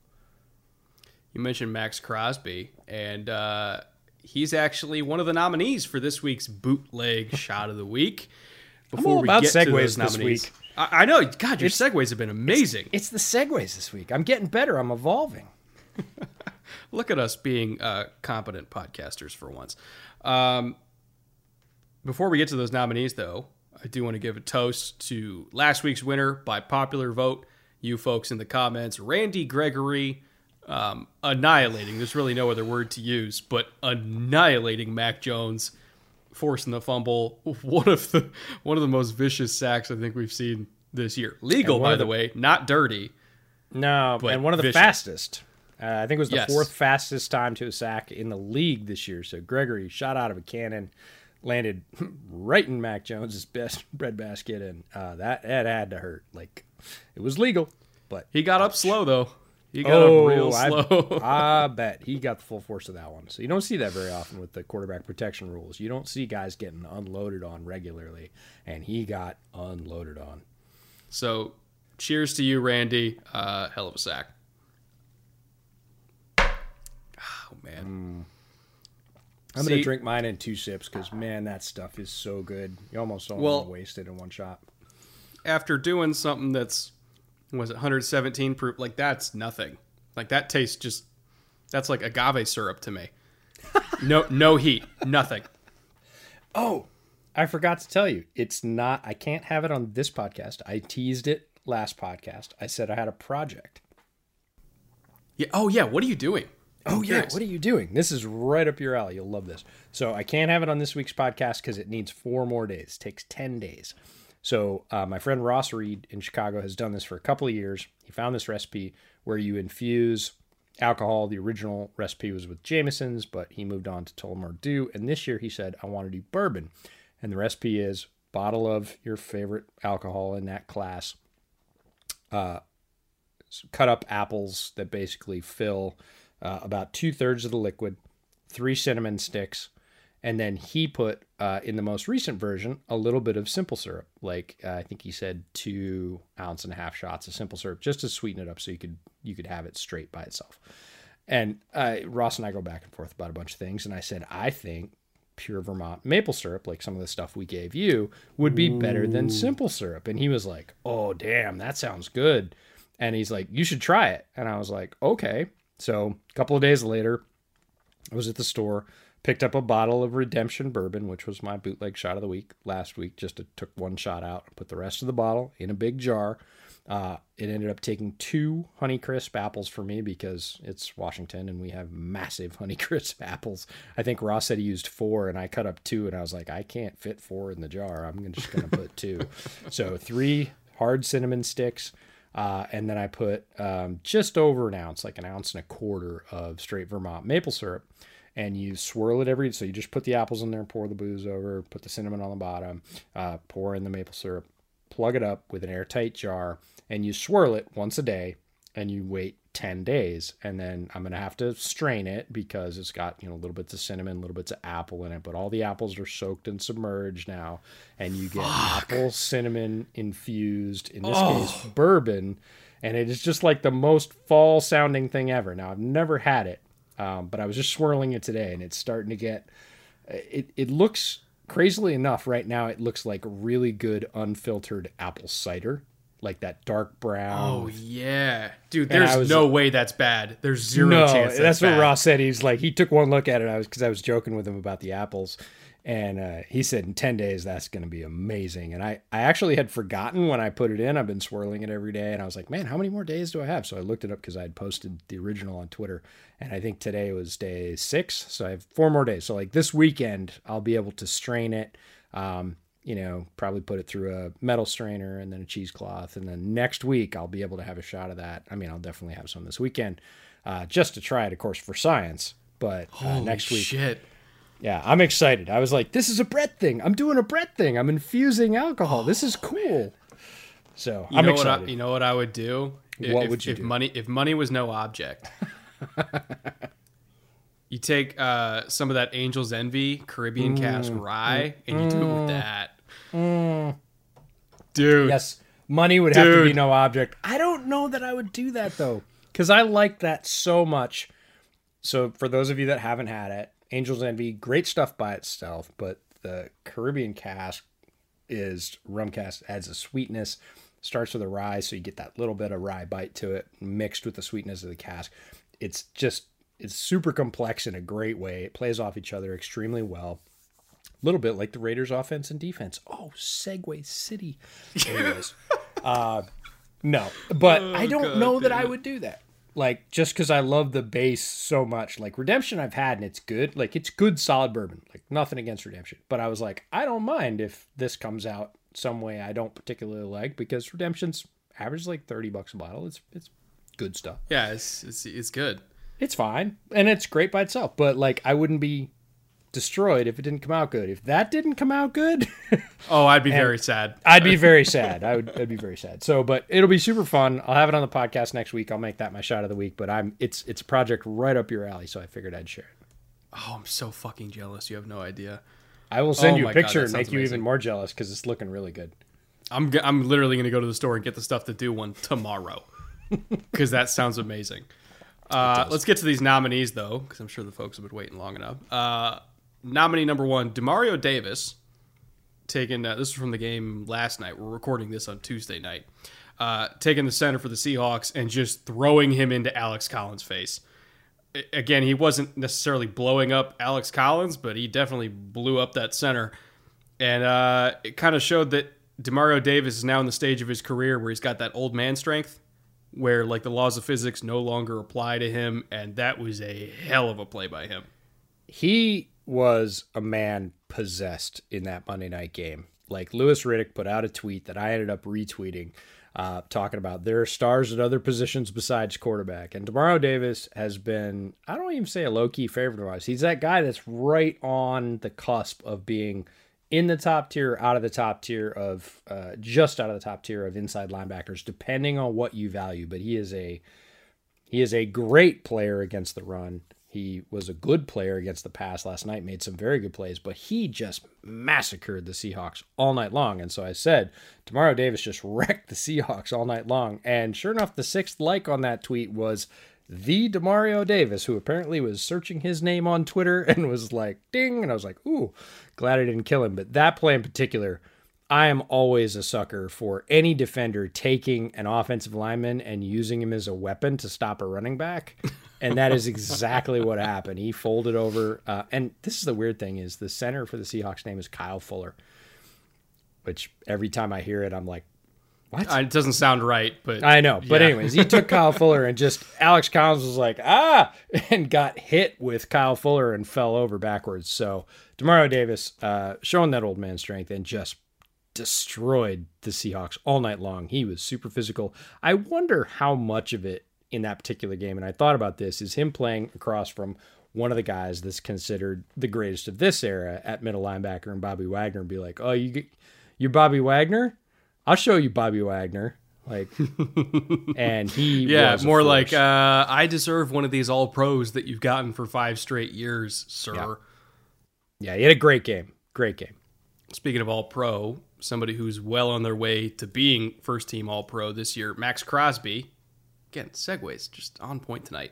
Doing his best Troy Polamalu impersonation, jumping over the offensive line and getting a tackle for loss on the goal line. What more can you say about this dude? Every single week, he just makes an insane play. An absolutely insane play. Like, early favorite for Defensive Player of the Year for me, because he does shit like this that just guys his size don't do. They're not supposed to be able to do it. And he does it, and he makes it look effortless. Yeah, he feels a bit like me, to me, like Derek Carr on offense, right? Here's a guy that had a game when he came out of college. He's continued to work. He's continued to evolve. And this year, he's just doing it all. He's doing speed. He's doing power. He's jumping over the line now and grabbing running backs and tearing them backwards. He's stacking guys up with long arm moves. He's doing chop and speed to the outside. Like, there just isn't a thing that he's not doing at, I would say, almost the highest level. Like, I haven't seen a great spin out of him, but if that's your biggest complaint, like, he's winning every other way. He doesn't need a spin. They're just, again, he's filled in all the holes in his game. He's playing at the top level of any defensive end in football right now, and it's just fun to watch. He, like you said, he does something every week. Option number 3 this week. I love throwing offensive linemen into this segment just because we got to give them some credit for physicality. My guy Jackson Carman, who I defended that pick furiously. You did. All over Bengals Twitter. I didn't like it, but you did, so you deserve this one. I was on the Jackson Carman train of like, look, this can work. They're going to put him at guard. It'll be fine. I promise. And he's our nominee this week among offensive linemen for just demolishing some poor Ravens defensive linemen. I didn't catch the number, but he drove him back like literally 8 yards off the line of scrimmage on that Samaje Perine touchdown run, and then just buried his ass on the finish. It's just offensive line porn, man. And anytime we get good offensive line porn, we got to throw it in the shot of the week because we don't get it all the time. No, because otherwise Brandon's going to tell on us. Like, Brandon Thorne will not come on the podcast again. No, we love good offensive line play. It is the core of good offenses, period. And, you know, we just talked about the Raiders. We talked about Carr, and then we talked about Crosby. And the offensive line play for the Raiders is low-key gotten better like every week, and it's powering their success. The same thing with Jackson Carman and the Bengals line. We have given the Bengals line plenty of shit. It got, you know, Joe Burrow knocked out of the league last year. We were not fans. They made a couple of moves. Again, Brett is stronger in their corner for the amount of effort and resource they'd put there. I was a little bit on the negative side. Carman was the key piece in that upgrade. But they too, as a line, are starting to play better every week. And, you know, obviously if they didn't, they wouldn't have destroyed the Ravens. Like, you don't destroy the Ravens with an underperforming offensive line. Ravens defensive line is going to eat that. There's no way that you hang 40 plus on the Ravens with an underperforming offensive line. So the Bengals line is starting to come together. And Carman, great play here, just bulldozing his one-on-one assignment for this particular run, which turned into a touchdown. So. He's not perfect. I'm not saying that he's like... No, he's a rookie, but, you know, when rookies make good plays, we'll celebrate. And it just shows that he can do it. I've seen it once. I can see it again. the siren song of all NFL coaches ever. I've seen it once. You can do it again. Option number 4, our final nominee for this week. This one was just fun. Kenny Moore upending Brandon Ayuk, like literally flipping him end over end. And when it first happened, I was like, oh God, please don't be hurt. Because it looked like one of those hits that could like very easily cause an injury. But luckily Ayuk popped right up. But it was just a great hit from Kenny Moore. Got low, used leverage and the power of physics in his favor. And, you know, I mean, that Colts defense is just so physical, including at the DB position. And Kenny Moore is another example of that. Yeah, the one thing I like is guys have gotten smarter about this over time, which is they see those hits coming, and for the most part, they get their cleats out of the turf, which a lot of times ends up with them spinning like tops in the air because they're not grounded anymore, right? They don't have an anchor point. But it also means their knee doesn't get folded backwards or their ankle doesn't get bent over sideways or whatever else. So you see these guys who are running into those hits high-low, and they'll like pull their feet up right before they get hit. And yeah, they end up spinning because of it, but their legs get saved. And this was one of those where I kind of saw it coming, pulled his legs up just a little bit before Moore hit him, and that meant he was unanchored, and sure enough, physics flipped him over. But that Colts defense starting around in form is unfortunate to see the injury to their safety, who we really liked. Blackman tore his Achilles this week. Blackman's out for the year. That's not cool. He was one of our favorite players. We highlighted him a lot last year. Came on really strong. So hopefully he returns from injury really quickly and heals well. But the rest of that Colts defense is kind of, I think, rallying off the offense's success and saying, okay, like, we're going to get back to being really good. Darius Leonard had a great game this week. Fun to see. And yeah, again, Shots of the week. We don't want to see anybody get injured. We don't want to see illegal hits. We don't want to see late hits for concussions or really hits that were flagged. We want to see good, straight, powerful NFL clean hits that, it sure didn't look like it felt good, but that is within the rules and that's part of the game, and that's what we're trying to promote there. Let's get to the Week 8 watch list now to round out this show. These are a few of our favorite games that we're looking forward to this week. First up is whatever's left of the Green Bay Packers going against the Arizona Cardinals. They've had a little bit of a COVID outbreak in Green Bay this week. And let's see, this is going out Wednesday, so I think they're traveling this morning, technically. But they've been in strict COVID protocols for the last couple days now. Devontae Adams is out. Allen Lazard is out. A whole host of people are out. Randall Cobb is probably going to get 1 billion targets in this game.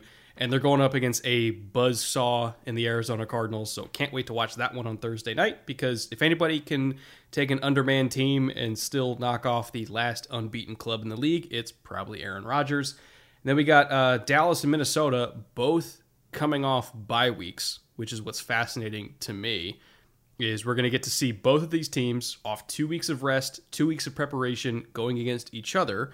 Very explosive offenses matching up, and also two, I think, underrated defenses matching up. Minnesota started out a little shaky, and they've gotten a lot better as the season has gone on. And the Cowboys just generate a shitload of turnovers, so that's going to be fun to watch Kirk Cousins try to avoid Trayvon Diggs in the secondary. And then we got New England and the Chargers, who last year New England absolutely annihilated the Chargers. And this year, I think the Chargers are going to try to get their revenge after just getting annihilated by the Ravens, but they have 2 full weeks to prepare for this game because they were on a bye week as well. And this year's Chargers, in my opinion, are not last year's Chargers. It's a much better coached team, a much more explosive team, believe it or not. And it's going to be a really, really interesting matchup because it's going to basically be New England's run game versus Justin Herbert. That's what this really boils down to. So 3 just fascinating matchups to me, with a bunch of teams that are coming off byes, and the last unbeaten trying to stay unbeaten against one of the best quarterbacks ever. Yeah, Pats Chargers will start at the bottom. Like, we thought the Chargers were going to be up here this year, and that the Pats were going to be a little bit down. That even just a month ago, we probably would have said that. This game is much more even, right? The Chargers come in on a little bit of a stumble. The Pats come in on a little bit of a roll. We both still think the Chargers are probably a more talented team, but will that show up on the field, or is that just on paper? Like, that's why that's an interesting game. Feels like Kirk Cousins lights off, 3-4 games a year.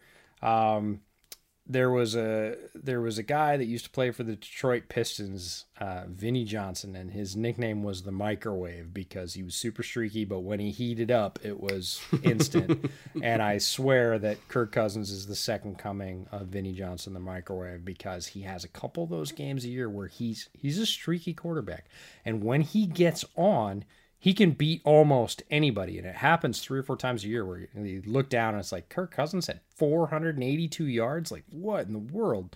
And you never know when that week's going to be, and if it happens to be against that Cowboys defense, that'll be a really fun game. Now, if it's one of the cold weeks for Kirk Cousins and he plays a little bit more average, maybe tosses up a couple of turnovers to Diggs, it'll be less interesting as a matchup. But boy, if Cousins comes into that one hot, which you can't tell, coming off a bye, it's going to be a fascinating matchup. And Packers-Cardinals is just, look, you've got 2 top teams in the NFC. They're running into each other. What's going to give, right? Are the Cardinals going to continue to roll? Is Aaron Rodgers going to do his Aaron Rodgers thing? I'd say that's the prime watch of the week, regardless of the COVID outbreak. Bears have a little bit of that too. Nagy just got tested COVID positive, and they've had several players from the offensive line on it. So maybe it's just running through the Midwest. Anyways, best wishes to all those folks. But regardless, Packers Cardinals, fascinating watch. 2 of the best teams in the NFL, locking horns. That's always good TV. And the good thing for the Packers, or at least Packers fans, is they're kind of playing with house money here. Because if they lose, it's like, well, we didn't have Devontae, we didn't have Lazard. Like, we're supposed to lose. But if they win, they're feeling great.